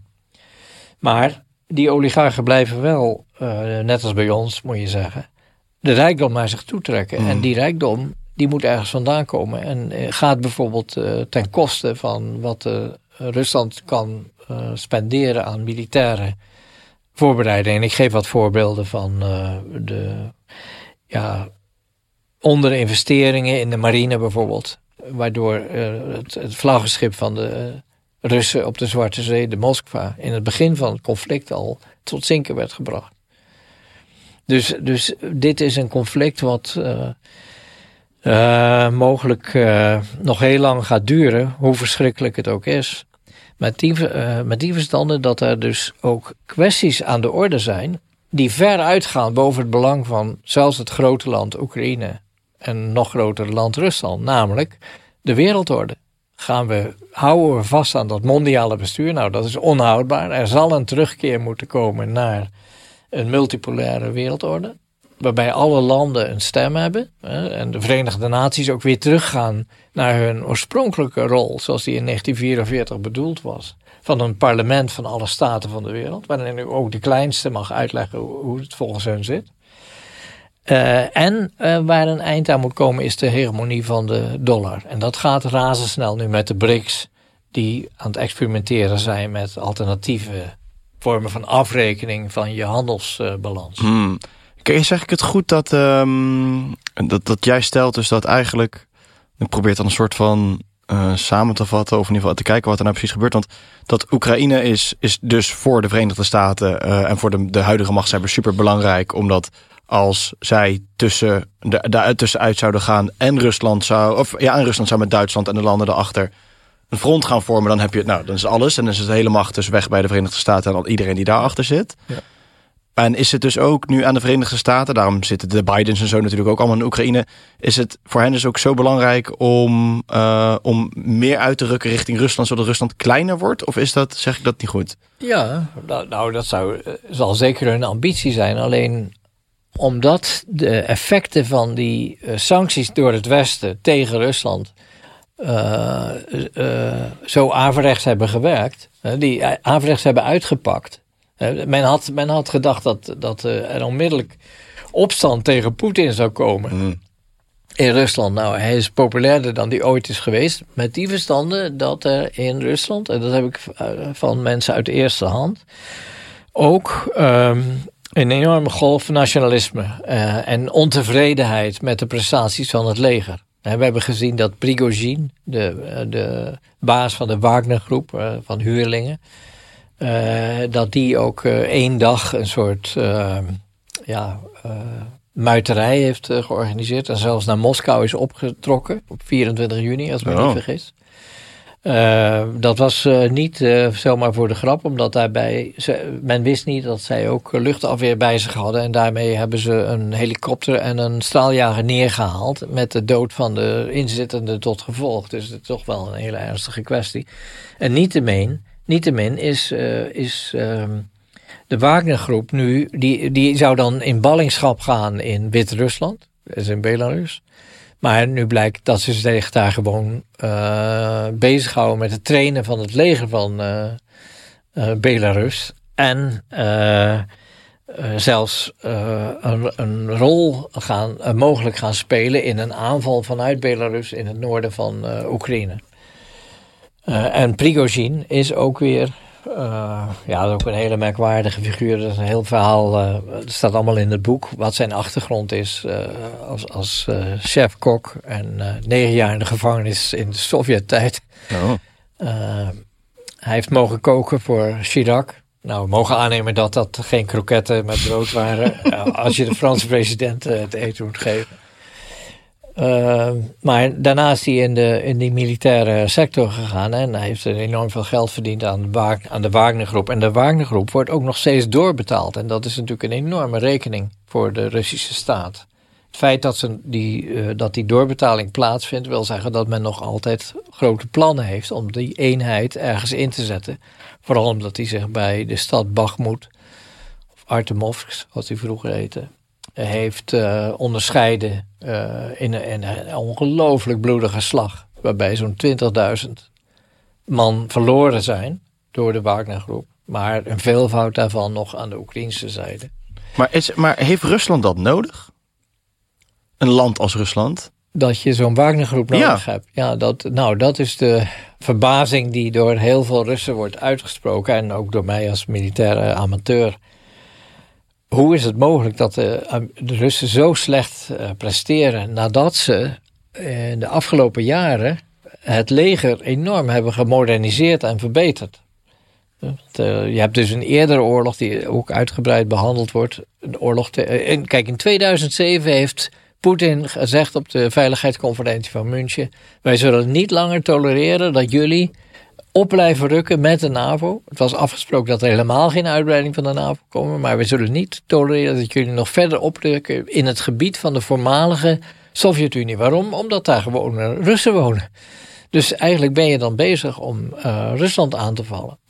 2008 deed George Bush junior op de conferentie van de NAVO in Boekarest het aanbod aan Georgië en Oekraïne om lid te worden van de NAVO. Maar Frankrijk en Duitsland zeiden toen nog: nee, dat kan niet. Dat is een provocatie aan het adres van Rusland. Maar Saakashvili, de president van Georgië, die ook door zo'n kleurenrevolutie aan de macht was gekomen in 2003, de roze revolutie, die dacht in augustus, op de openingsdag van de Olympische Spelen, van nou, iedereen zit nu toch naar de televisie te kijken, ik pak de afvallige provincie Zuid-Ossetië, pak ik terug met geweld. Nou, en dat Russen wisten daar natuurlijk van, want alle voormalige staten van de Sovjet-Unie, daar zitten natuurlijk Russisch sprekende mensen die ook hun sympathie nog hebben liggen bij Moskou. Dus Rusland wist daarvan. Het leger in Noord-Ossetië, wat bij Rusland was gebleven, trok door de tunnel van de Caucasus Zuid-Ossetië binnen en rekende af met het Georgische leger. Dat werd een enorm debakel. Dus die Saakashvili is daarna vertrokken, is gouverneur nog in Oekraïne geworden, nota bene. Dus het was duidelijk dat de waarschuwing van 2007, die werd in 2008 gestand gedaan, van wij vallen, als jullie avonturen beginnen, dan zullen wij niet aarzelen militaire middelen in te zetten. Maar na dat debakel, wat ook een debakel voor Rusland was, werden enorme verliezen geleden, allemaal blunders, onderdelen van het leger die niet met elkaar konden communiceren, is men aan grote hervormingen begonnen. Dus je zou verwachten dat in 2022 het Russische leger van dusdanige kwaliteit was dat ze in het begin in ieder geval gewoon door konden lopen, want het waren allemaal mensen die blij waren dat ze kwamen, vonden dat ze veel te laat waren gekomen. Maar intussen had de NAVO ook van 2014 tot 2022, dus 8 jaar, het Oekraïense leger getraind tot het grootste leger in de NAVO. Ze waren niet in de NAVO, maar ik bedoel, als je vergelijkt, geen enkel NAVO-land, behalve misschien Turkije. Dat is nou niet bepaald de trouwste bondgenoot op dit moment. Nee. Maar afgezien van Turkije is er geen enkel land wat een zo capabele legermacht had opgebouwd tussen 2014 en 2022 als Oekraïne. Maar die is nu opgestookt. Daar zijn echt meer dan 100.000. Je hoort verschillende cijfers. Dat zal allemaal pas achteraf helemaal bekend worden. Maar in ieder geval een veelvoud van wat de Russen verloren hebben de Oekraïners verloren. Ook daarvan is nog veel meer in detail te vertellen. En dat staat allemaal in het boek over hoe de Russen een functionerende wapenindustrie hebben.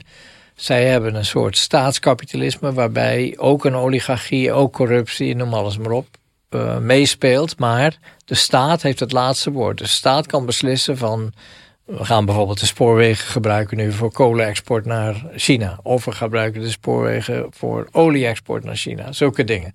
Dat wordt niet door de maatschappijen zelf, bedrijven beslist, maar door de overheid.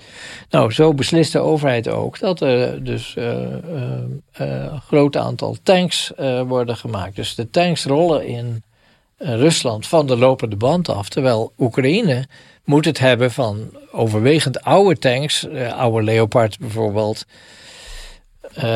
En zelfs de meest moderne tanks die het Westen levert aan Oekraïne zijn heel kwetsbaar. Omdat die hebben er nog nooit tegen een volwaardige tegenstander zich bewezen. Dus ook de Leopard 2 is al, ik geloof dat er 30 zijn geleverd. En daar zijn al 10 van uitgeschakeld. Omdat een van de kenmerken van, en nogmaals, de Russen begaan enorme blunders. Ze hebben ook zich terug moeten trekken. Veel te weinig wordt de vraag gesteld, wat gebeurt er met de mensen in de gebieden waaruit de Russen zich terugtrekken, de mensen die zich in de tussentijd positief tegenover de komst van de Russen hebben opgesteld, maar die niet weg konden komen. Nou, dat is te verschrikkelijk om te beschrijven. Want ik zei al, ik gebruik het woord fascist niet lichtvaardig. Maar als je ziet wat daar wordt uitgespookt met mensen, met krijgsgevangenen, met mensen van wie de organen worden verwijderd en verkocht.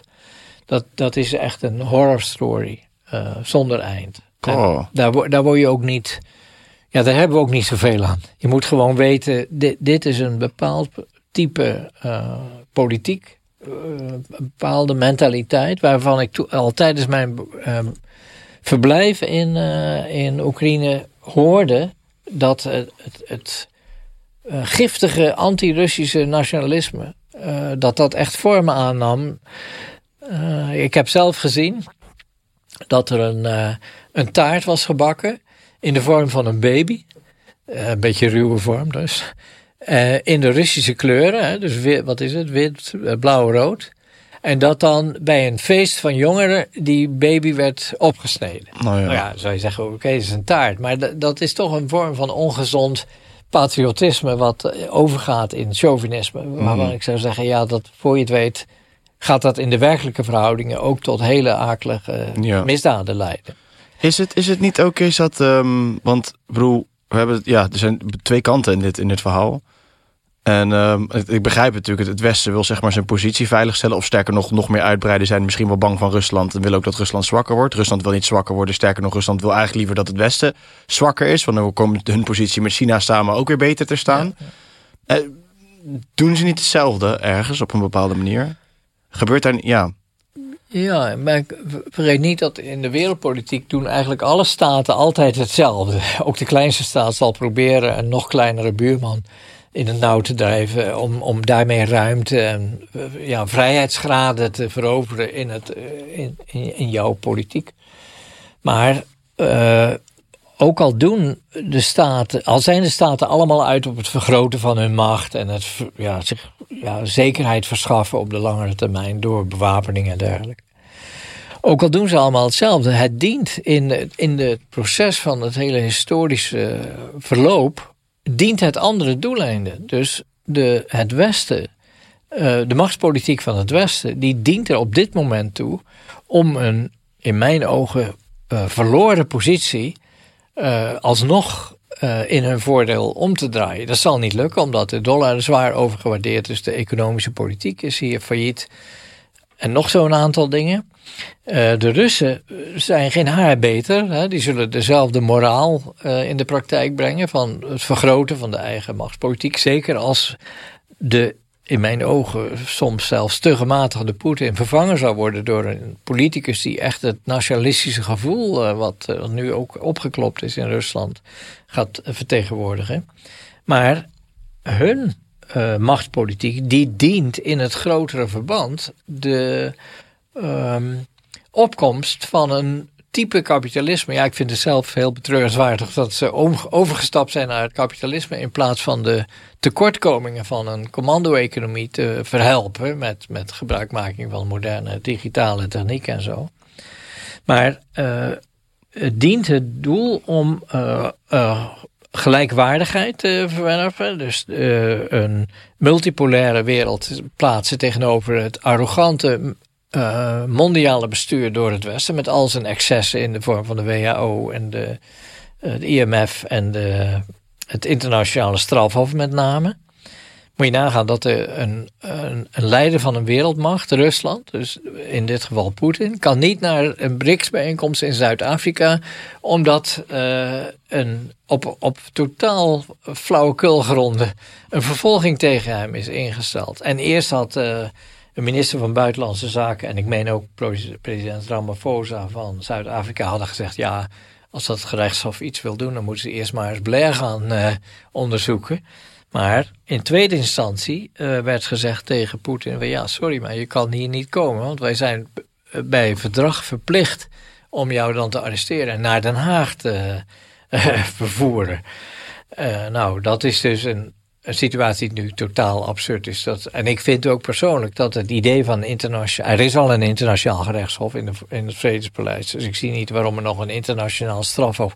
En in het boek wordt echt in een nieuw hoofdstuk helemaal uitgelegd wat het absurde is van het individueel aansprakelijk stellen voor misdaden van regeringsleiders. Omdat een regeringsleider is niet iemand die met een maskertje voor en een zak inbraakgereedschap 's nachts op pad gaat. Een regeringsleider is iemand die in de wet een aantal taken heeft gekregen. En een daarvan is dat je het leger moet leiden in situaties die de landsverdediging betreffen.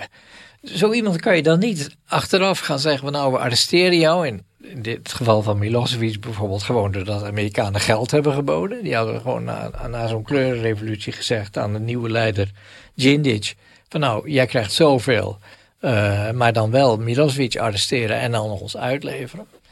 Ja, dat is moet je je voorstellen dat zoiets, het kan niet met Poetin, maar hij kan toch niet naar Zuid-Afrika. Nou, dat laat zien de absurditeit in de huidige verhoudingen van het mondiale bestuur. Dus dat is afgelopen nu. En ik denk dus dat de machtspolitiek van Rusland en China, en nogmaals, ik heb geen overmatige liefde voor enige regeerder en ook niet voor China en Rusland. Want als je bijvoorbeeld ziet hoe China zijn eigen bevolking bewaakt, dat gaat echt vormen aannemen waarvan ik zeg, dat zouden wij toch niet graag willen, hoewel veel Europese leiders juist dat wel willen, geïnteresseerd zijn in die vormen van controle.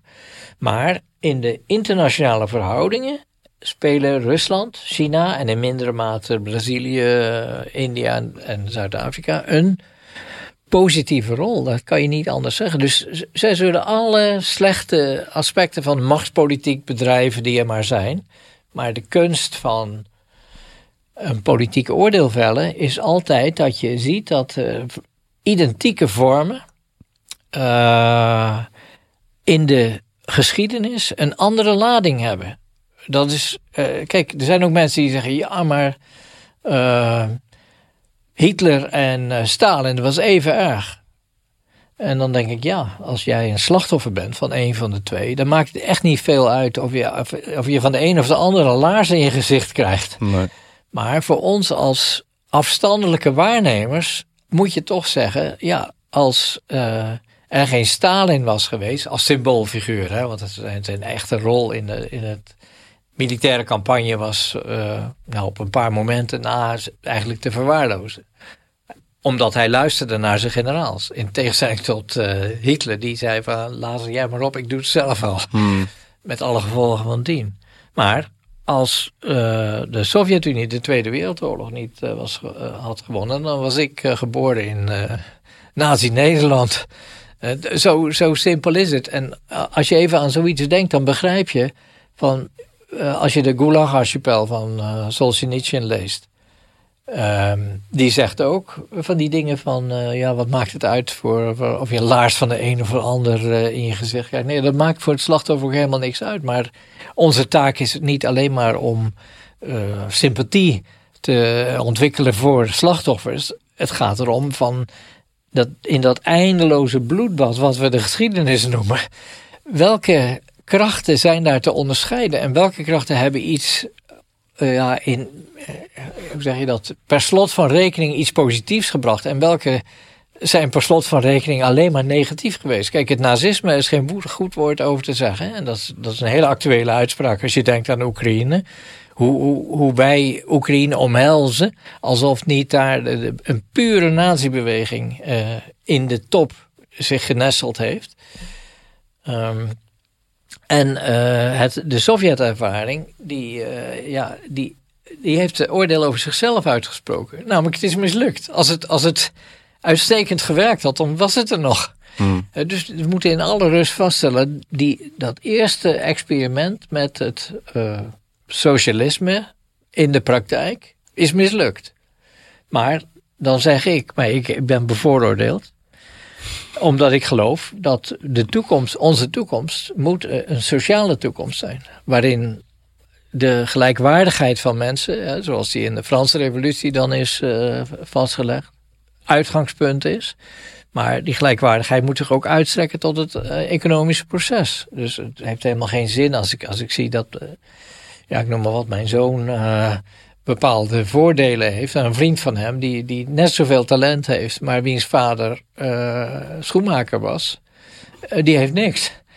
En daar klopt iets niet. En dat zou ik wel heel graag verbeterd willen zien. Net zo goed als ik het van wezenlijk belang vind dat er goede sociale voorzieningen zijn. Niet in de zin dat mensen daar afhankelijk van worden gemaakt en daarop gaan inspelen en zo. Omdat een van de dingen die ik zelf in de COVID-tijd heb geleerd, is een nieuwe beoordeling van ondernemen. Namelijk, en met ondernemen bedoel ik dan niet dat je in de directie zit van Shell of Unilever. Maar het ondernemen bijna alle illegale bijeenkomsten die we hadden in de lockdown-tijd waren bij ondernemers. Op industrieterreinen. De ene maakte onderdelen voor drones, de andere maakte brillenrekken. You name it. En toen dacht ik, ja, daar ontbrak het nou juist aan in de Sovjet-tijd. Namelijk, er was niemand die een creatief idee, die zag, wat we nodig hebben is dat en dat en dat. Daar zal vraag naar zijn. Dat kon daar niet. Nee. Nou, dat wil zeggen dat daar een ernstige fout werd gemaakt. Net zo goed als bijvoorbeeld het atheïsme van de Sovjet-ideologie een totale misser was. Omdat dat is een persoonlijk recht waarvan Marx al schreef, een moderne staat bemoeit zich niet met het geestelijke leven van de onderdanen. Dat mag je zelf bepalen. Nou, zo zijn er nog een heleboel dingen. Maar we hebben het natuurlijk met het christendom hebben we ook niet gezegd na de kruistochten van laten we het christendom nou maar vergeten. Want dat is helemaal uitgedraaid op veroveringstochten in het Midden-Oosten met veel bloedvergieten en zo. Dus wat waar is. Dat doen we nooit meer. Nee. Maar nee, dat heeft zich daarna ontwikkeld via het protestantisme en het Calvinisme. Nou, en zo, ik ben van mening dat een van de tragedies van onze tijd is dat wij voor een revolutie in sociale zin, dat daarvoor de stukken allemaal verkeerd op het bord staan. Namelijk, het midden is ontaard. Dus de Rutte tot en met de NOS tot en met het CDA en vooral D66 is een neoliberale, agressieve groep die een superkapitalisme, een ultracapitalisme eigenlijk wil doordrukken met steun van het World Economic Forum. Maar het protest daartegen komt van de rechterzijde. En ja, ik heb al een paar keer tegen Thierry Baudet en zijn vrienden gezegd, waarom openen jullie niet een grote paraplu, waarin ook dakloze linksen die zich verzetten tegen dat gevaar van een radicaal centrum onderdak kunnen vinden? Hoeft niet per partijvergadering, maar dat je er in ieder geval op kan stemmen. Terwijl nu zeg ik, ja, dat is toch overwegend een partij die de belangen van stedelijk groot grondbezit, dus van onroerend goed, magnaten behartigt. Ja, niet in hun praktische politiek, want daarin nemen ze, wat mij betreft, alle juiste standpunten in. Oekraïne, COVID, al die kwesties, immigratie, zijn allemaal standpunten waarvan ik zeg, ja, dat deel ik eigenlijk volledig. Maar als je tegelijkertijd dan steeds maar aanvalt, het cultuurmarxisme, ook zo'n onzinbegrip, en het links als een groot gevaar, ja, dan stoot je die mensen af die jou nou juist uit je ghetto zouden kunnen halen, waar de media je indrukken. Ja. Heb je niet, want ik vind het wel grappig, want we hadden net toevallig tijdens de lunch, en zo gaat dat blijkbaar hier op kantoor, hadden we een gesprek over inderdaad de nadelen van kapitalisme versus socialisme. En eigenlijk zo'n heel gesprek zaten we opeens te voeren, waarschijnlijk omdat jij vandaag langs zou komen. Oh.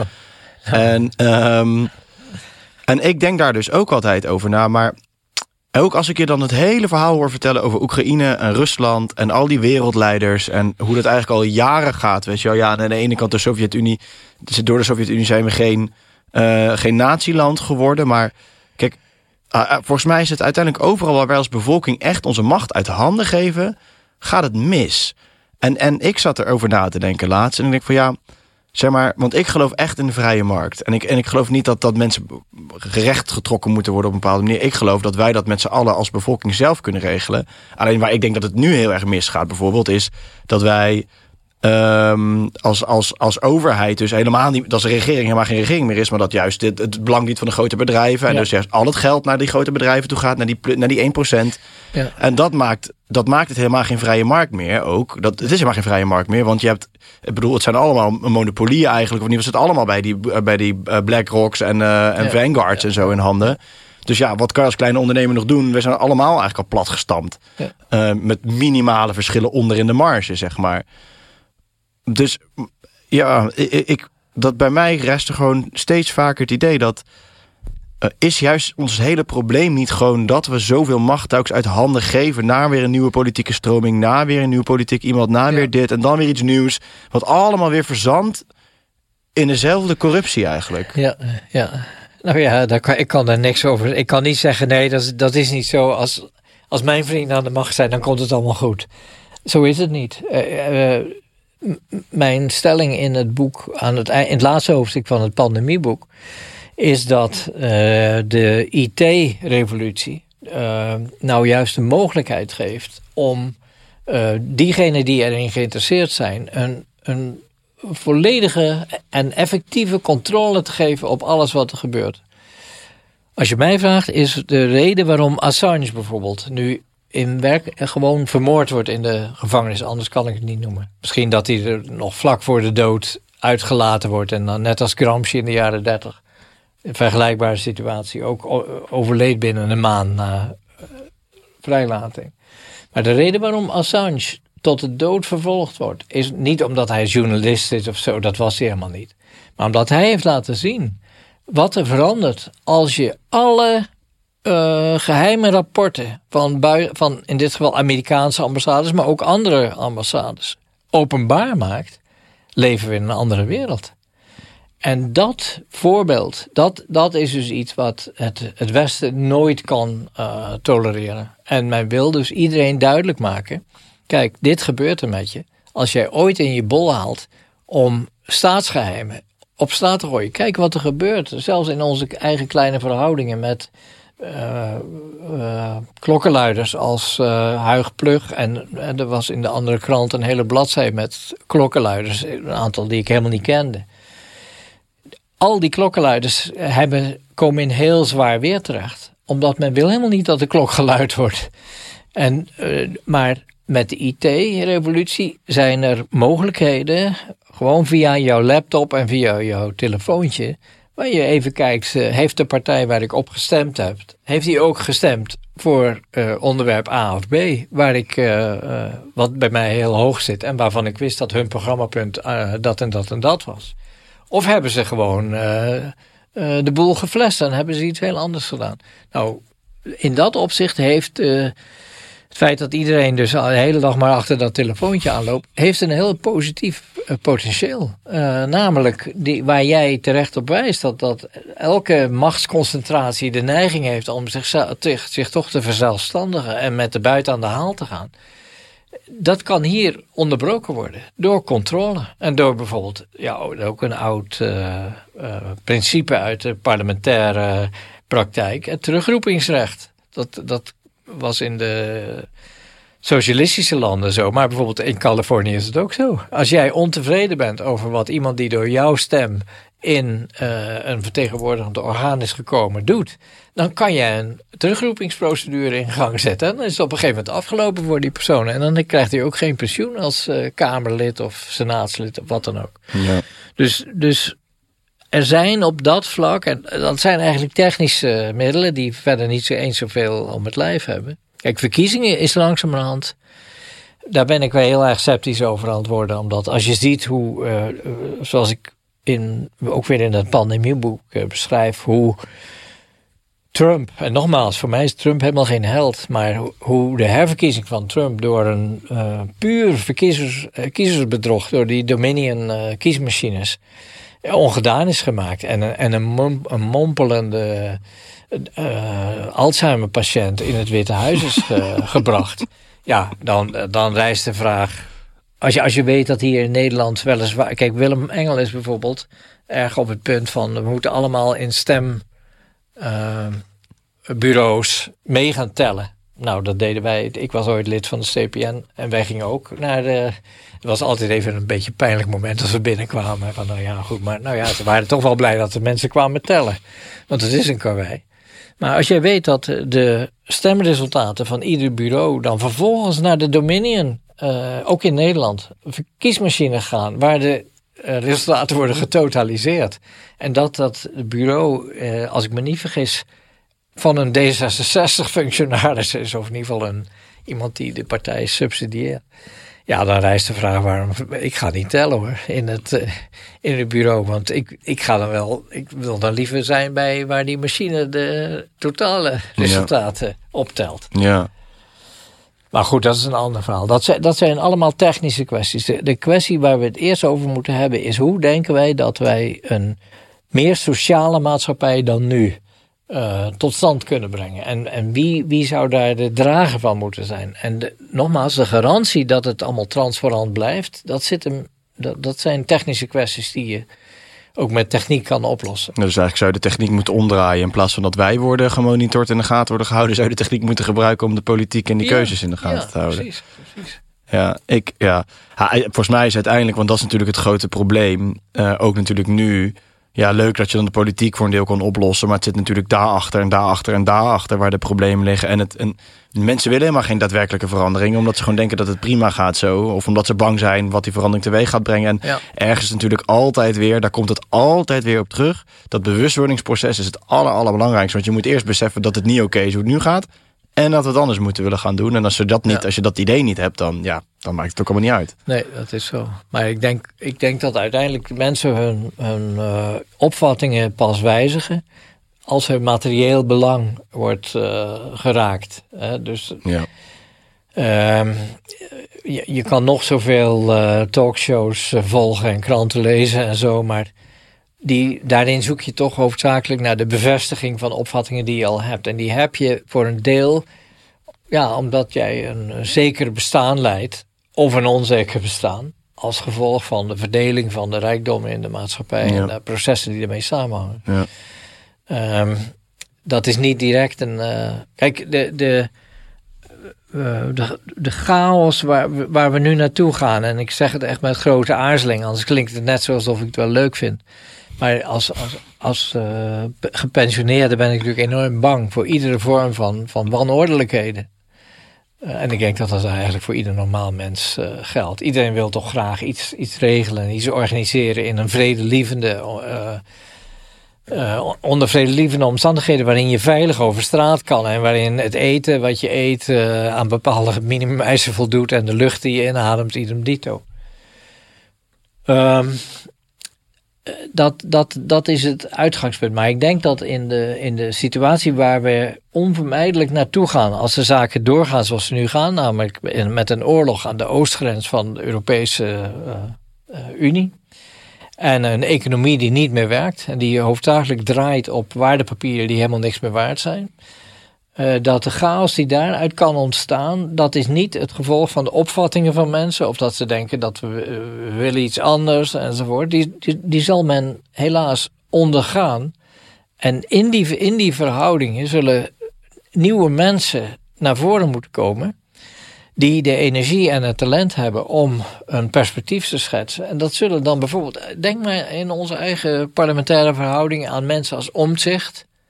Ik ben geen bewonderaar van zijn standpunt. Hij is bijvoorbeeld de gangmaker van de anti-Russische politiek met de Magnitsky-act. En Renske Leijten. Gideon van de Forum en Van Houwelingen van Forum. Dat zijn Kamerleden die zelfs in onze beperkte verhoudingen hebben laten zien. Bijvoorbeeld Van Houwelingen maakt telkens die brieven openbaar door WOP-procedures. WOO heet het nu. Waarin de World Economic Forum het Nederlandse regering eigenlijk instructies geeft. Of in ieder geval duidelijk maakt dat de lijn die zij willen dat hier gevolgd wordt, dat die contractueel is vastgelegd tussen de regeerders en het WEF.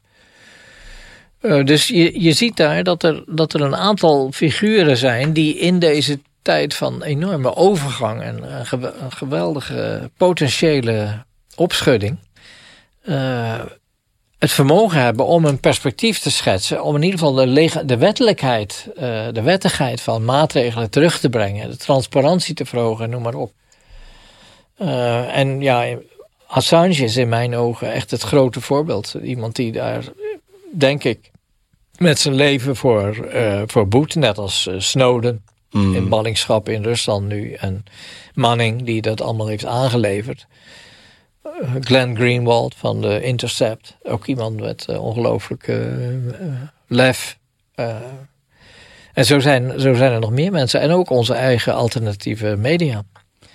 Hoe zie jij dat het conflict daar verder gaat? En denk je, een vervolgvraag, dat er daadwerkelijk een soort machtsverschuiving gaat plaatsvinden richting het zeg maar Rusland-China verhaal? Ja. En kijk, het is nu al zo dat, ik weet niet of je wel eens die beelden hebt gezien van de Amerikaanse binnensteden. Met allemaal mensen die als zombies rond drugs en zo. Onder de drugs en daklozen met tentjes.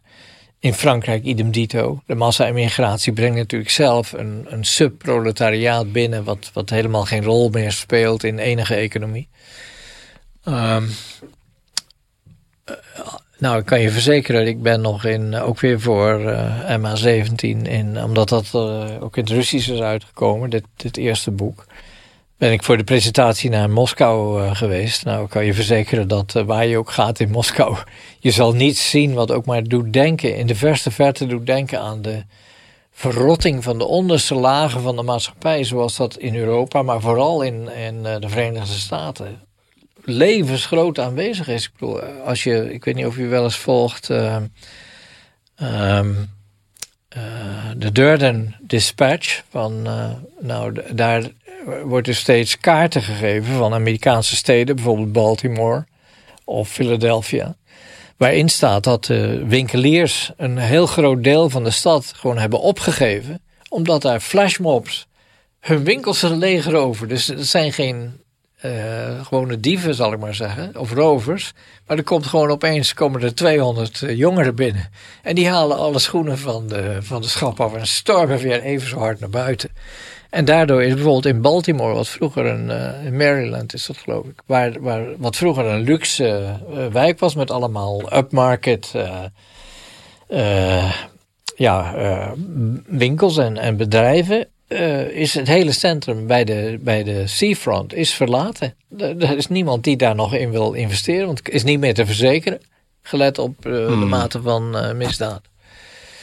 Ja, en nogmaals, het huidige Rusland en het huidige China zijn zeer ongelijke samenlevingen. Ook weer met een geweldige concentratie van rijkdom aan de top. En een zeer lage levensstandaard aan de basis. Dus het heeft helemaal geen zin om te zeggen, ja, zoals het daar is, moet het hier ook worden. Zo werkt het niet. Zoals het hier is, zal het hier worden.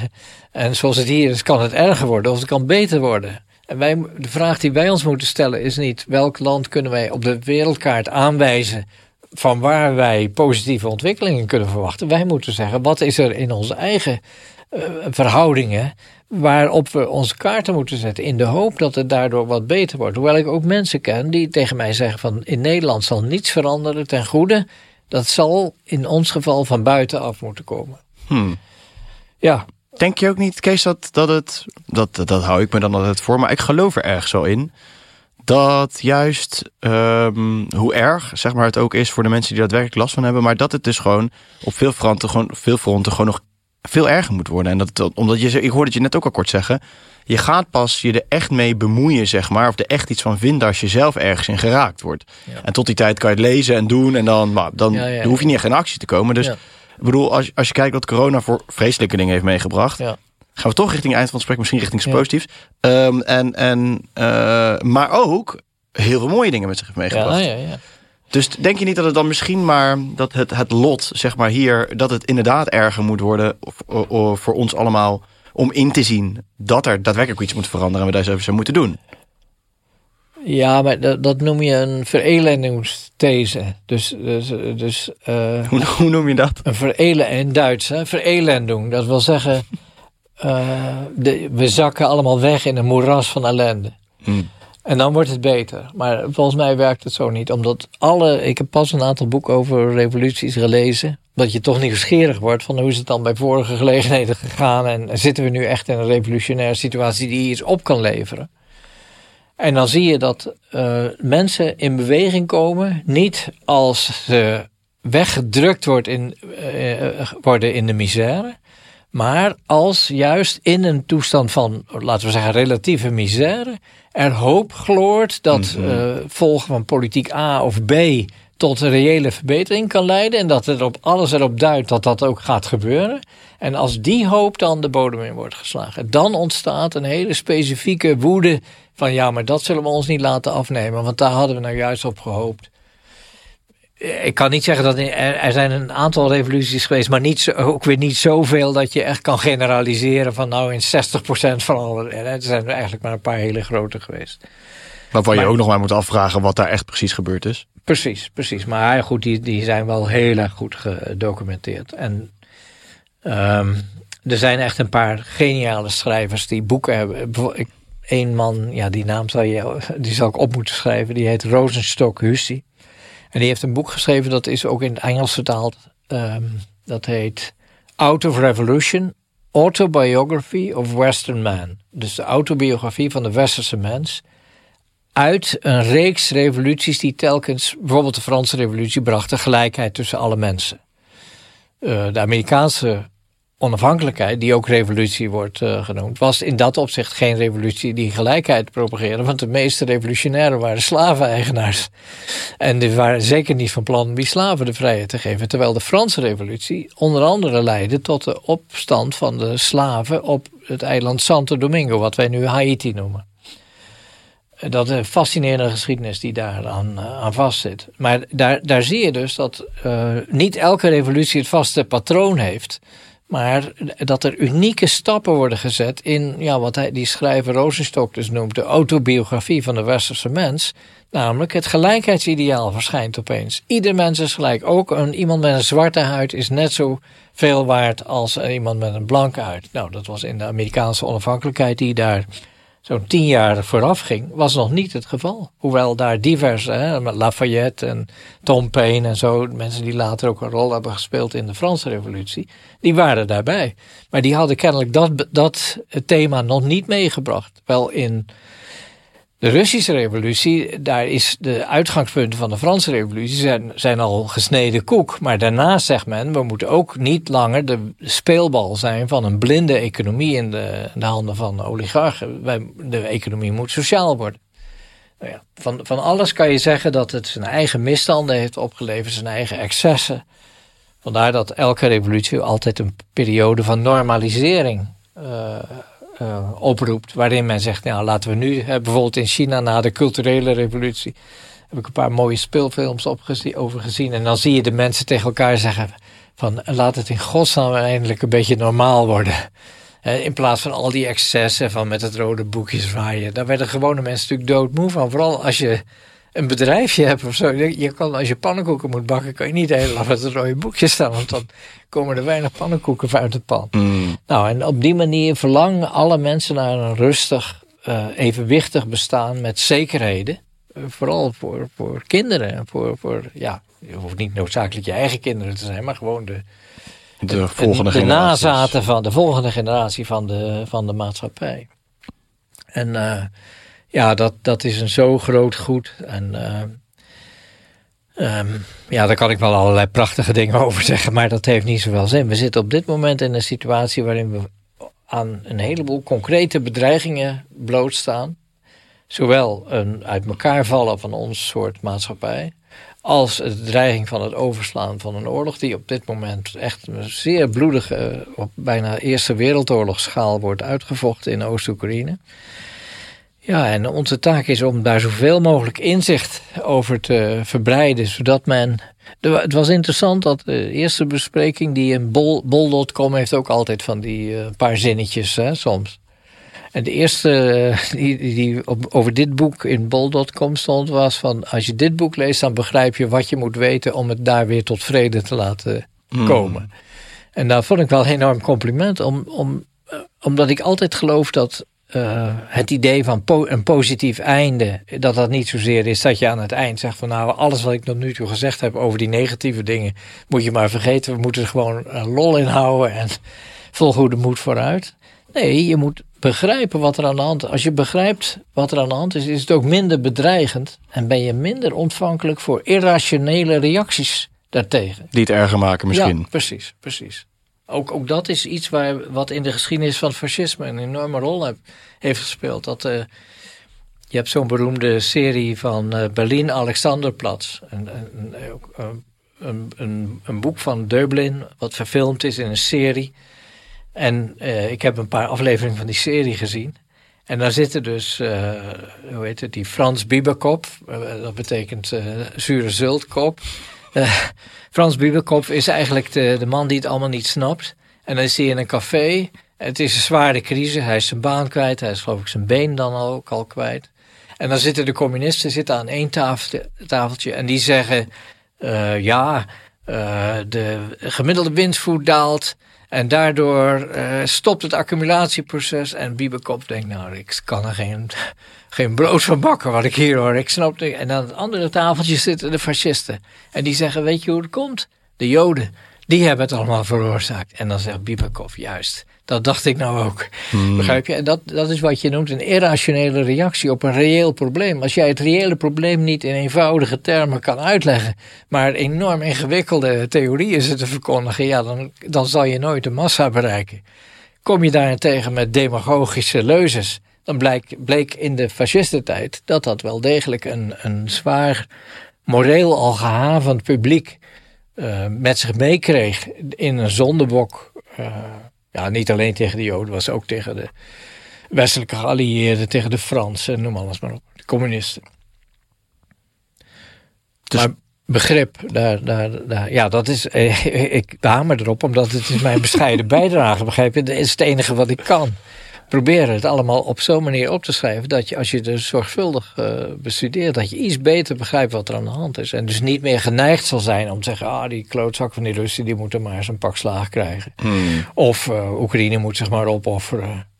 Begrijp je, dat zijn irrationele reacties waar niemand iets mee opschiet en wat het alleen maar erger maakt. Ja, beide kanten begrijpen en dan daar iets mee kunnen doen uiteindelijk. Precies. Ben je positief over wat er gaat komen in de toekomst, Kees?